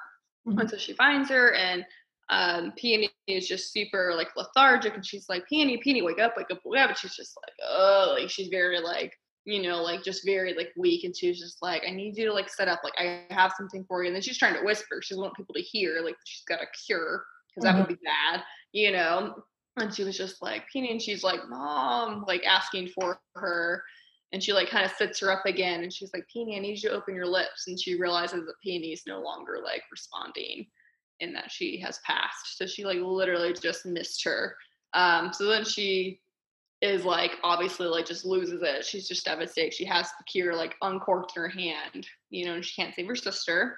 And then the Medroids, of course, like they're alerted when one of these people pass. So they come by to like steal her chip, and Cinder like spills a little bit of her cure, but like, corks it and like freaks out on this thing and ends up like kind of like disabling / stabbing it, you know, with its like scalpel. And before another one comes over, she like snatches the scalpel up and ends up cutting her sister's chip out, because she's just like, you can't have this. Like, I don't know what is happening with these, but like you will knock her chip. So she does that. And as she's about to flee the scene, because obviously another Medroid's coming near her, so she's just like, I gotta get out of here. She recognizes Sunto, the boy, which was Sasha's son, there. He had seen her, and he also looked terrified because she had like a scalpel in her hand and all this stuff. And so she kind of rushes to him, and she is like, I need you to take this now. And he was like, what? She's like, shut up and drink this. So he does, and then she like escapes. And he makes a miraculous recovery. So like that's a whole new story, because no one has yet to survive this, and now there's just like some strange little boy with all those people that makes it out alive. So it's pretty sad. I'm trying to remember after that. So I will say what's after that. So I do know what I was going to say about this too. With sorry, this is the thing that happened. So while she's with Peony, she keeps getting like multiple comms from Adri, where she's at, and she's not responding. So then as she's leaving, she gets apprehended by these, not Medroids, but some sort of droids. And at first she thinks it's because she attacked, you know, the Medroid. And she's like, I didn't do it or whatever. And then she realizes that they're like, you know, you haven't been like you've been away from your ward too long. She's like essentially like bringing you back, like, you know, you're kind of arrested situation. And she's like, are you serious? Like, you guys are picking me up because I'm late for my curfew or something like that. And so that's when she goes home. And also that is not long after when Adri basically dismantles Aiko, and she finds her in a box on her bed. Ashley, I'll let you take over. I just want to remember, I forgot the comms are coming through during the whole very emotional scene. Right. Because Audrey has the ability to track her. She realizes she's not at the market. She's not at the house. Audrey's also simultaneously getting the updates about Letomosis for her daughter dying. And she just reports Cinder as stolen, or not stolen, but as run away, you know? And so, but Cinder doesn't get taken by the droid. She just rolls out and then goes home. I only know that because they have the video feed later of someone in the Letomosis containment facility fighting the Metadroids and giving the little boy something that recovered, but they can't tell who it is because they can't see her face. And she wasn't apprehended. She escaped. Mm-hmm. So she goes home once again to Audrey and is furious because she's like, you reported me as a runaway. Like, what is wrong with you? And she's just like, where were you? Why are you at the palace? You shouldn't have been there, blah, blah, blah, blah, blah. You're, you know, my responsibility. Do you even know what's going on? Blah, blah, blah. Obviously, she knows what's going on because she was just there with Peony, but she can't explain that, you know? And so Audrey's basically like, you're grounded, essentially. It's just like, I'm taking away even more of your responsibilities than I think you're right. That's when she's like, I got rid of Aiko, and Do you want to talk? Yeah. Oh, yeah. And she's like, I took your foot. She realizes from going through Aiko's scanning logs that Oh, yeah. had used 600 use, which was like a lot of money, which technically was Adri's, even though she's the one that like earned the money for the new foot. And so because Cinder, quote unquote, has been stealing for her and also used multiple hovercraft, like essentially taxis. She used a taxi like one time. Yeah, but since she recorded this, that's why she decided, she was like, how dare you steal from me? That's money for our family. You don't need this foot. So she takes her foot away from her. And then that's when she also was like, I've sold some of your stuff off and I have some spare stuff for you in your bedroom. And that's when she discovers Aiko dismantled and many of her own parts have been sold off. Mm-hmm. So that's why she takes her personality chips. So Yeah. sad. It's a bad day. She lost like two sisters essentially in one day. Yeah. So Cinder's having a bad time. So, and I'm sorry, my dogs are being dogs. What are you guys doing? Why is everyone wanting to sit on me very suddenly? Sorry. Deal with this. Well, wait, Teddy, cut it out. Poppy gets in my lap. Teddy doesn't like to be in my lap because he doesn't like to sit in laps. And so, but if Poppy's in my lap and wants a Peony, then Teddy will bark at me because he doesn't want Poppy in my lap because he is jealous. So, silly gooses.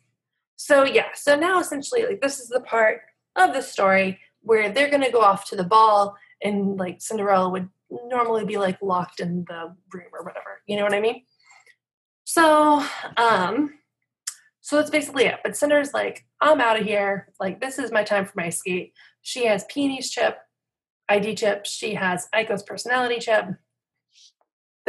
She's ready to go. And she has her old car, her pumpkin, for means of escape.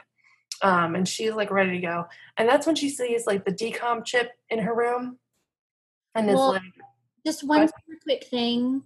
Go ahead. Yeah, that's what I was going to talk about. Yeah.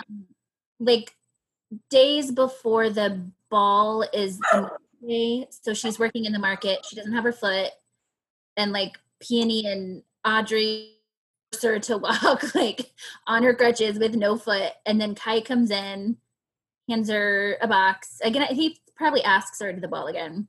Yeah, he does. Gives her a box with. I don't know if she opens it yet, or I don't think she ends up opening it. Pearl takes it from her and opens it. Kai's there and is like a crazy little bitch. And then she realizes who it is and she's like, what? And she's a terrible person. Mm-hmm. He leaves. I don't remember. He makes a comment because she like drops off all of her boxes from shopping. Once again, they're hurting for money, yet they just spend it like lavishly. And she's like, Cinder, put this in the back if you can find somewhere clean, like in this disgusting place. And he was just like, rude, like, please. And she was like went to like be like, who are you? And she's like, oh my God, Prince Kai, in like fawns. And he's just like clearly doing an assessment of her, like, you're a real bitch. She's like, this is my stepsister, Pearl. Mm-hmm. Yep, that's who this is. I'll, and he ends up leaving. She's like, I can't remember if he like has to go, but she's like, okay, thank you, for the payment for fixing your droid or whatever. And that's when Pearl's like, oh my God, what is this? And she's like, seriously, silk gloves, and just starts making fun of her. Like, you think he'd really be into you, you disgusting cyborg, she's a real bitch, and throws him on the ground and then steps on that shit and takes her boxes and just gets like oil and fills her entire toolbox and everything. She's like super upsetting. So yeah, Pearl's horrible. Yeah. She doesn't have a foot, so then she has to limp back because it's been like a week since Peony died between these time frames. So she's like limping back and she was like, this is the day. I'm escaping this house. I forgot, like, my favorite part I think of that interaction is when Pearl is like, if he knew what you were, he would never give you a passing glance. Mm-hmm. And she's like, kind of like he did you. Yeah. Right now, knowing that you're human. You know what I mean? Like, so would it be less attention than what he just paid to you, or would it be the same? Like, mm-hmm. And so that was like a lovely burn. And so, yeah, so poor Cinder is having like a hard time, and she's like, I'm getting out of here. And so they leave for the ball in like a hover. And that's when she like finds, I'm going to go back to the decom chip. And I don't remember, does she plug it into herself or does she plug it into something else? I feel like she plugged plugs it into the herself. port screen. Okay. That Audrey had broken, like when she got like really mad about like. I think it's been in this whole situation. time, right? What? Yeah. Sorry. I think she's had it in for a while, but it's just been spinning. It's been in for like 2 weeks, where it's just been like reporting like the same like line of like connecting or something like that, but obviously not working. And yeah, I think at this point her mom and sister have officially left to go to the ball, which also Pearl also made a nasty comment about how she's going to tell Prince Kai when she dances with him about like what Cinder is, and because Cinder dropped the whole like basically tidbit of like, I got Prince Kai to tell me that he would like dance with Peony if she'd made it kind of thing. And yeah, so that was a whole exciting thing. But anyway, so yeah, so now she's back there gathering a little satchel. Like, I just like feel like she's gonna have like a little bag and a stick and just like walk out, you know, it's kind of what her idea.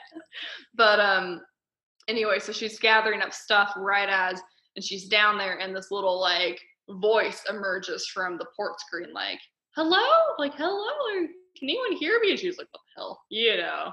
That's when she realizes that it's finally connected to some stranger. She can't see him initially because it's messed up, and she fixes the video portion of it, and it's a girl with like messy long hair, like an insane amount of long hair, like, you know, tangled and everything. And she starts crying and communicating stuff. I'll let you take over, Ashley. So this is the Lunar who Susie knows her name and I do not. I tell you. This just came up earlier. I wasn't sure if we find out who she is in this. We don't. We find out in the next book, because anyway, you'll have to wait, Ashley. But she works for the thaumaturge Sybil. Mistress Sybil, is that what you said she calls her? I think that's right. What she calls her, yeah. Yeah. And she has like a mess of, I think it's like white blonde hair. And it's like, and she says that like it would be pretty if it was like taken care of, basically. And then that made me think of like, are all Lunars just like a hot mess, but they can glamour you? Like, are all Lunars like me and like my sweatpants and like messy hair, and then like, but to you I'm like ready to go to a ball because I'm just glamoring you? And then I was like, that is what I would do if I had this ability. You know? Absolutely. I feel like I'm ready to go. Boom. But, you know, who cares? You know? But anyway, so this Lunar girl who starts communicating with her, tells her that she has information that has to go to Prince Kai right now. And she's terrified. I felt so bad for her because at this point, Cinder's had a really hard go of it. So Cinder's not in a place to be very compassionate. And she's just like, oh, I'm going to get killed for sharing this information, but I have to share it. And Cinder's just like, spit it out. I don't care. She's like, you're interrupting my escape plan, you know? But basically she confesses that Levana wants to marry Kai. And then once they're married, she plans on essentially just killing him and waging war on Earth anyways. Like, this treaty is a ruse just to get to Earth and to become powerful. She has no intention for peace. Previously, not that important, but there had been a meeting of all the world leaders where they had shown images collected of basically warriors on the moon, like potentially like dog warriors and like all these sorts of things that had been created that they had not seen before. So they know like the moon is ready for war, and they know that if they go to war with the moon, they will lose. So they're terrified. So, but this like child essentially on the other line of this decom is like, this is all fake. She's never gonna go for peace. She's never gonna be happy just marrying Kai and having power of the moon and New Beijing. You know, she's like, Kai can't marry her. You have to tell him. And so then Cinder realizes what this would mean, not just for Kai, who she cares a lot about, but also for all of Earth. Like, even if she drives her car to Europe and gets free of Audrey, she's not going to be able to get free of the war the Queen would bring to Earth, you know? And so she has to warn Kai, and she realizes it. So she grabs Peony's dress that she never got to wear to the ball, throws it on, and rolls out, essentially, like on her mission to get to the palace to warn Kai. She also discovers that because Aiko had saved the dress when she was supposed to like burn all of Peony's stuff or whatever. Mhm. But she also discovers that Aiko had saved Cinder's like child foot, robot foot. Yeah. So she's able to not hobble in there on crutches. She's able to show up with a small foot that fits in Peony's shoes at least. Yeah. Whatever. Because she always wears boots and she always wears gloves to cover up her cybernetic parts.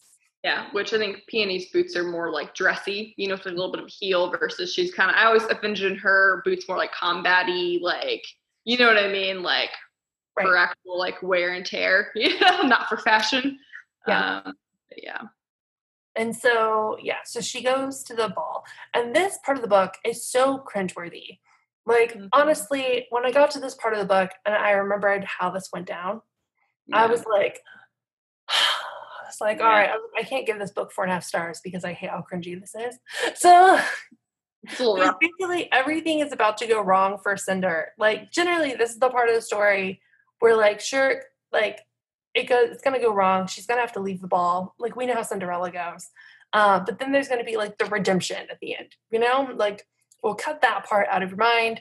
It's just going to be bad. Cinder arrives, and she looks pretty disheveled. Like, let's be honest. Like, yeah, she's wearing Peony's dress, but she's come straight from mechanic work. She's a hot mess still. Like, there was no fairy godmother here to, like, doll her up, essentially. Like, Dr. Erland did not show her how to use her potential lunar powers to make herself more beautiful. She also drove that very musty old diesel used car in, so she has to smell awful. Yeah, she probably didn't smell great. So this guy is like, one of the security people is like, who the hell are you? I need to like make sure you should be here. And she's like, aren't all citizens invited? And he's like, not you. You look gross. And then he's like drenched in rain too. So she like looks like the worst image you can imagine, showing up covered in mud. Like, it just breaks my heart. Right. So she's gross looking, basically. She's just dirty and wet and probably smelly. And he like scans her thing, and then he's like, I love how his attitude just changes because he realizes that she is Prince Kai's special guest. Because he put her on the list just on the off chance she showed up, that he would be alerted that she's a special guest. So instead, this guy changes from like, get out of here, like, trash people, to like, ooh, well, you're fancy. So he's like, let me announce you for the ball. And like, why she didn't stop him? Why? You know, she's like, announce me? What? No, you need to process faster, girl. Like, you need to figure out that he's about to give away your secret to not only any lunar there, which we know Levana is there, but like your horrible family, who I'm honestly more scared of still, also at the ball. But instead she does nothing except for like have internal panic, apparently. And then he's like, announcing Lincinda, the Prince Kai special guest. And like Audrey cannot handle this. And as like Prince Kai sees her and then like starts to make his way over to her, like Audrey intervenes first. And it's like, what are you doing here, you disgusting trash baby? Like, she's just the worst. She's like, and you're here in Peony's dress, take it off. Like, I'm surprised she didn't like rip it off of her, like right there in front of everyone. And she's like, you're the worst and you don't belong here. And like, I don't remember exactly what she says, but this is the vibe of it. What? She slaps her. She was going to slap her. Yeah, that's right. She's going to slap her. Basically, she's like, I wish they killed you in the cyber draft. Like, she's like, all of Audrey's like suppressed rage has come out in this moment in the ball while everyone is watching in like the new Beijing gathering. So yeah, you're right. She goes to like slap her across the face, and Kai like stops her and is like, hello, it's me, Prince Kai. And Audrey's like, she doesn't belong here. And he's like, of course she does. She's my special guest. Like, did you not hear the announcer guy? Like, I asked her to come. And then Audrey's like, ah. And I guess it's like the only this is the only good part is when he like carts her away from Audrey and then they go dance. Yeah. But it was still so horrible and cringeworthy. Like that him getting her away, like doesn't even, like I wasn't even like relieved. And then she thinks because she had already seen him talking to Pearl, that Pearl has already spilled the beans on her being a cyborg. And he's like, so that's the family, essentially, like, Jesus Christ. Like, think twice about marrying in Kai. And she's like, yeah, that's horrible. And he's like, why didn't you feel like you could tell me? And she's like, well, obviously, like, my family makes me feel super awful about myself all the time. I wasn't going to tell you I'm a cyborg. He's like, it doesn't matter. You should have told me. I should have known. And that's when she kind of starts to figure out that they're not thinking the same things. Like, she thinks he knows that she's a cyborg, and he's still willing to not only talk to her, but also dance with her at the ball and not be disgusted by her. But instead she realizes that he's talking about something completely different. And that's when he's like, you should have told me that your sister died. I would have understood why you didn't feel like you could come, even though her actual mother and sister are fucking here. But like, why you felt like you were too upset to come, blah, blah, blah. And she's like, oh yeah, shit. He's like, oh, I'm sorry for your loss, blah, blah, blah. And so she basically is like, well, this isn't going my way. She's like, I have to talk to you right now. She's like, I got intercepted data from, the lunars. Like, I need to tell you stuff right now. And he's like, this is not what he expects from his local mechanic. And he's like, what do you mean? And she's like, it doesn't matter where I got the information. You just need to come with me so I can tell it to you. And so, like, luckily she pulls him aside, and she's able to basically, like, get the info out, which I was scared that she was going to, like, be prevented from, like, sharing the info. But she basically is like, top 10 highlights. She's going to kill you anyway. She's still going to wage war on Earth. This marriage alliance completes nothing. You can't marry her, etc. She mentioned that the chip was weird and had, like, that weird, like, diamond, like, reflective glittery material, and because she was like, I've never seen anything like it, and she describes, and he's like, I have, that's on their spaceships. So then he knows for sure that, like, Sybil probably is the one that put the decom chip in, you know what I mean, to spy on him. So now it's, like, kind of coming full circle for him as well. I'm like, oh shit, this is not good for me. He's, like, supposed to make his announcement, like, right now that he's marrying Levana. For the people, yeah. Well, yeah, for the people. No, for her beauty. And suddenly, like, this is the only time I did not care for his, what's the word? Advisor guy. Because the advisor's like, we've got to do it right now. And he's like, there's new information. I can't marry her. And he's like, it's too late for that. Like, wouldn't you be like, what is this information? Like, at all cost, if there's a way to not marry Levana, you know what I mean? Like, and he had already told her before, like, when Prince Kai told him that he was searching for Princess Celine, because Prince Kai this whole time, sorry, we should have covered this earlier, has been searching for Princess Celine because there's rumors that she's still alive. Like, that's what Nancy was transmitting about. Was she not killed by the fire? Was she snuck to Earth? Has someone been harboring her this whole time? And if so, how do we find Princess Celine? Because she would be the rightful heir to the lunar throne, not Levana. So she would be able to basically supersede Levana and dethrone her. And then if Kai can marry Celine, if she's not a total psychopath, if he can marry Celine instead and to create an actual treaty, and then Levana wouldn't have any power to do anything about it. And so, like, the advisor knows all of this has been going on, and he's just kind of been, like, actively discouraging it because he's like, if Levana finds out you're searching for Celine, she'll be angry. And I'm like, Levana is always angry, so I don't see why that matters. And so suddenly Kai's like, there's new information. And he's like, we're too late for that. Kai, you must marry this witch. And so, yeah. So last ditch effort, final nail in the coffin for Cinder is probably self-esteem. And this is the worst, she grabs Kai and then kisses him in front of Levana. Because Levana has now come out. And she's kissing him in front of everyone. And she's like, you can't marry her because you love me.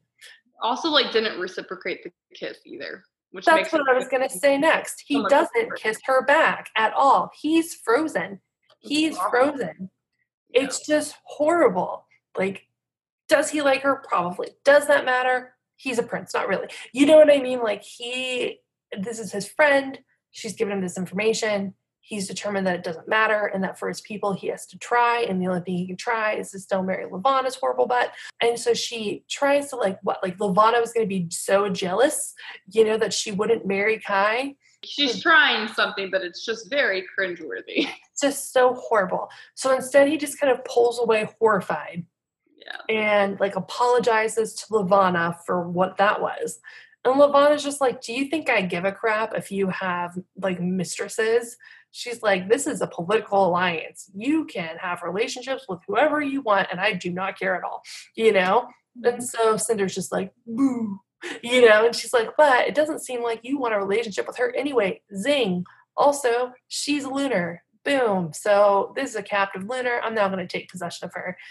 And, it's just also, so bad. This is grounds for war. She's been harboring a lunar, and you're apparently friends with her, so it's even more ammo against Kai. She was your special guest, you know? And so, she's like, you're so awful that you're running a government that you couldn't even determine that she was a lunar. And she's like, so yeah, you're going to hand her over to me and we're going to get married, or I'm going to create war still. So yeah. So, and this is the part of the book, which is kind of weird because Cinder basically short circuits herself. Does anyone want to cover this part? How she makes her escape? Yeah, I can, Susie, if you don't want to. Go for it. Okay. So during this, when she's just like, I'm going to take her captive, and she's like, you're going to kill me. And she's like, you're smart. Yeah, I'm going to kill you. You shouldn't be alive, stupid shell, trash cell. Anyway, so then. Levana thinks she's a shell. You what? Levana thinks she's a shell. Yeah, and that's what she references her as a shell. And then I can't remember how it goes down, but she says something, and Levana uses or has one of the guards essentially grab a hold of Cinder and everything, and then Levana gets really mad, and he feels her surge of power, so he lets go of Cinder as Levana essentially uses her power to basically use Cinder's arm to grab his gun and put it to her head. And so she's just realizes I'm not in control, and Kai's stop, and she's just like, no, so thankfully Cinder's user interface acknowledges this lack of control and this manipulation of the bioelectricity, and essentially gives her right before the triggers pull the ability to break her arm free and shoot the gun in the air. And so then I think Cinder before she tries to escape, she ends up using the gun to shoot at Levana, which of course a guard gets in the way and takes the bullet. He doesn't even flinch. He's like, whatever, gunshot wound, I don't care. And Levana uses her power. She's all crazy, and it somehow causes Cinder to just snap essentially, and she overrides her power system and just lets out this massive a bit bout of energy that she's never used before, which now is shown that she is not a shell, in fact, because she made a comment I'm not a shell, and she showed it. And so Levana's just you've got to be kidding me, and fear kind of crosses her face. And that's the moment it's not possible. Yeah, it's not possible. And so at that moment, everyone's so distracted that Cinder takes off. You know what I mean? She's trying to run away in the rain, and as she's running down the stairs, of course, her shitty child foot snaps. So then she also once again has a epic failure of falling down the stairs with a broken robotic foot. Great, and of course, everyone comes out to witness it. So Kai sees it, and he's just horrified. And Levana's guys, I can't remember how to pronounce them, but they all run down, and the one Sybil stops Levana because there's the camera. So she stops her from coming forth. And then the Thumbtarajas, or however you say it, apprehend her. And they're we're taking her, she's gonna die. And Kai is he also, before all this happened, I think, is that what you're gonna say? No, so he gets to her first on the stairs before the Lunars do. He grabs it and picks up the foot. Right. And he chases, and he didn't know that she was a cyborg, and chases her down the stairs. And then he didn't know she was a lunar. And then he's like, was it all a lie? Was all of this manipulation? Were you tricking me the whole time? And she's just like, no, but she can't explain it. So the time to explain all of this would have been like 3 times ago when you saw him and just telling him the truth. But instead, Yeah. she's like, no, it wasn't a lie. I promise I wasn't lying to you. And he's like, how can I trust you? And then that's when the Lunars come and like basically apprehend her and take her away. And Kai's basically like, listen, you can take her when you leave. And he's like, but I will not marry you. Don't take this personally, but, we need to come to a different treaty, a different agreement, blah, blah, blah. And Levana's basically like, this is the only way we were coming to an agreement. So you just committed your entire planet to war with me, essentially. And he's like, well, I hope not. But, if it is, it is. And then they take Cinder away. She gets like locked up. And then once again, to Susie's point, her memory keeps playing that stuff over on a loop, which is just like the most cringeworthy ending to a book. Like everything went just so horribly wrong. And then the doctor shows up. Do you guys want me to talk about the doctor? Yeah, she's been there for I think 14 hours at this point. Right. And she's supposed to stay in the prison cell until the Lunars leave, the following day or whatever it is. They're leaving on the moon cycle. So they'll be leaving. So they're supposed to take her with them at that moment. Right. So they're just waiting for the stars to literally align to take her back to the moon and then to kill her there. So suddenly she gets a visitor. The visitor is Dr. Erlin. He comes in. He convinces the guard with his lunar Jedi abilities to let him in to draw blood for some kind of experiment, etc., and then to get alone with Cinder.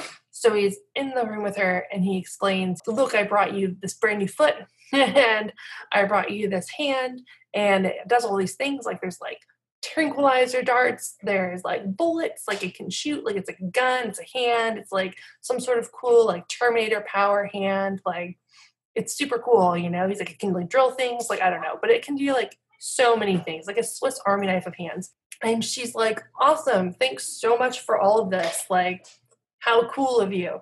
And he's like, sorry that I didn't have time to get skin graft. And I'm like, that would have been really cool if you had done that, but whatever. And he's like, I'm leaving for Africa, 3 minutes, I'm going to Africa. And he's like, I want you to come with me. So she's like, look at my reality. I'm not going anywhere except the moon to go be killed by Levana. Have fun in Africa, but I don't think I'm going to make it on that trip. He's like, you have to make it.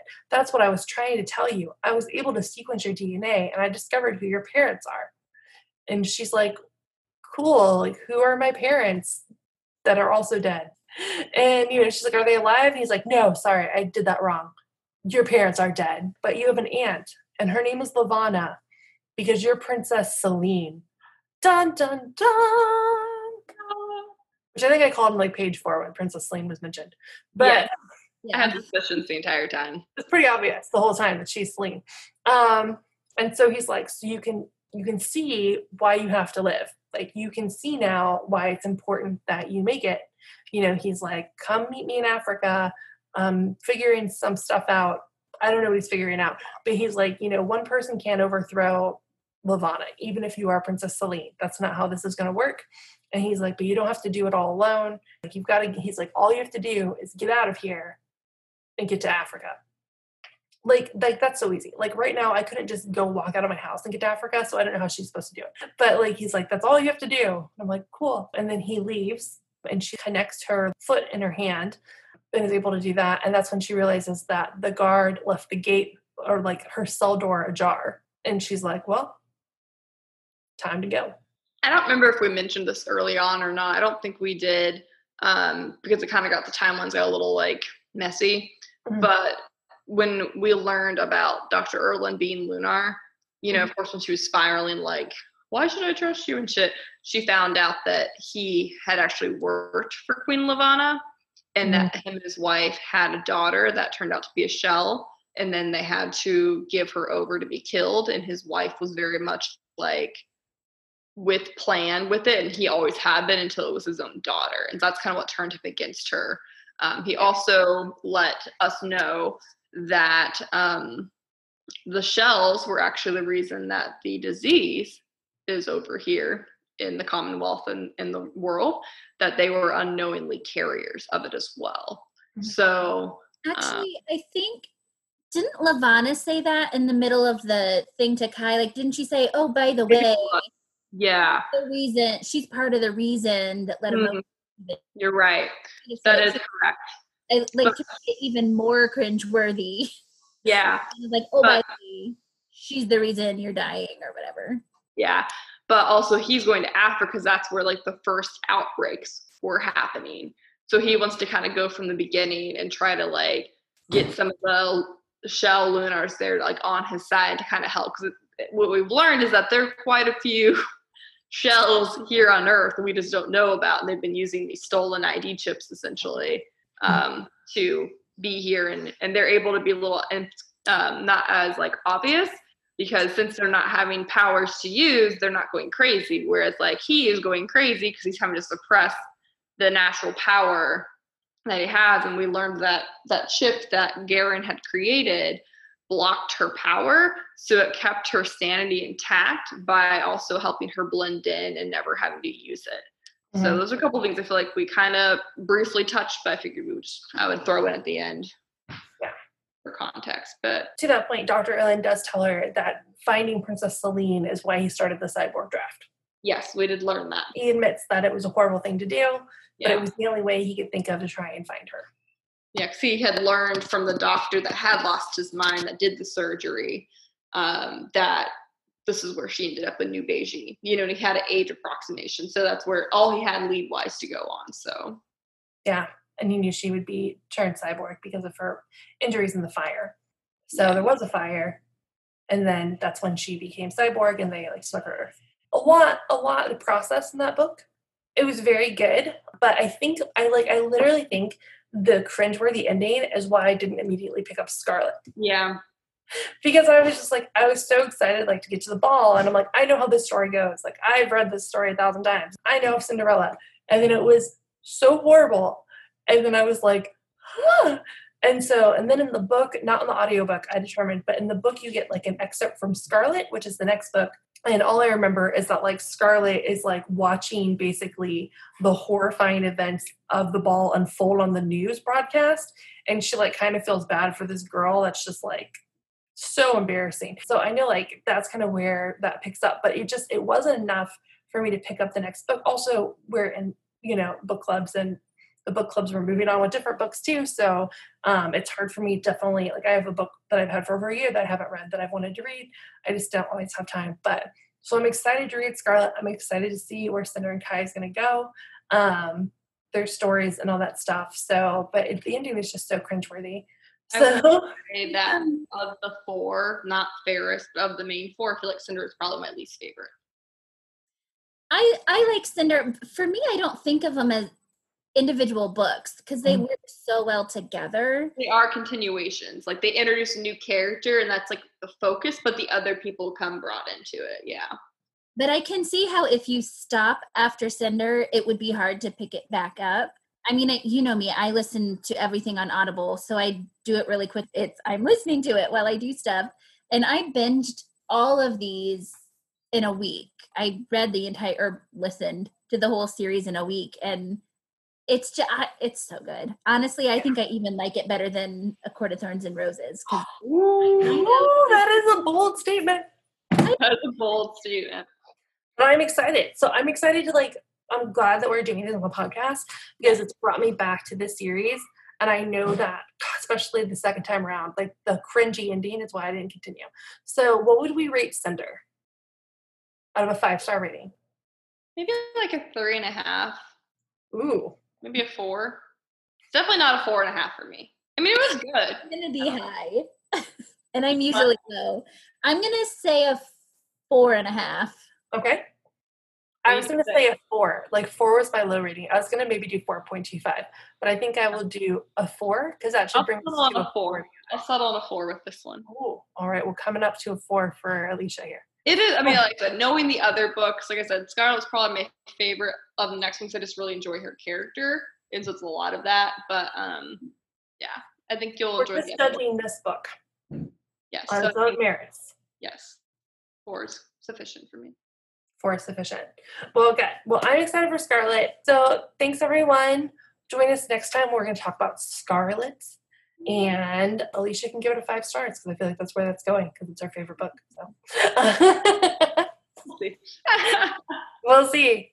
Awesome. All right. Well, thank you guys and for joining us, and have a great day. Bye. Thank you. Bye.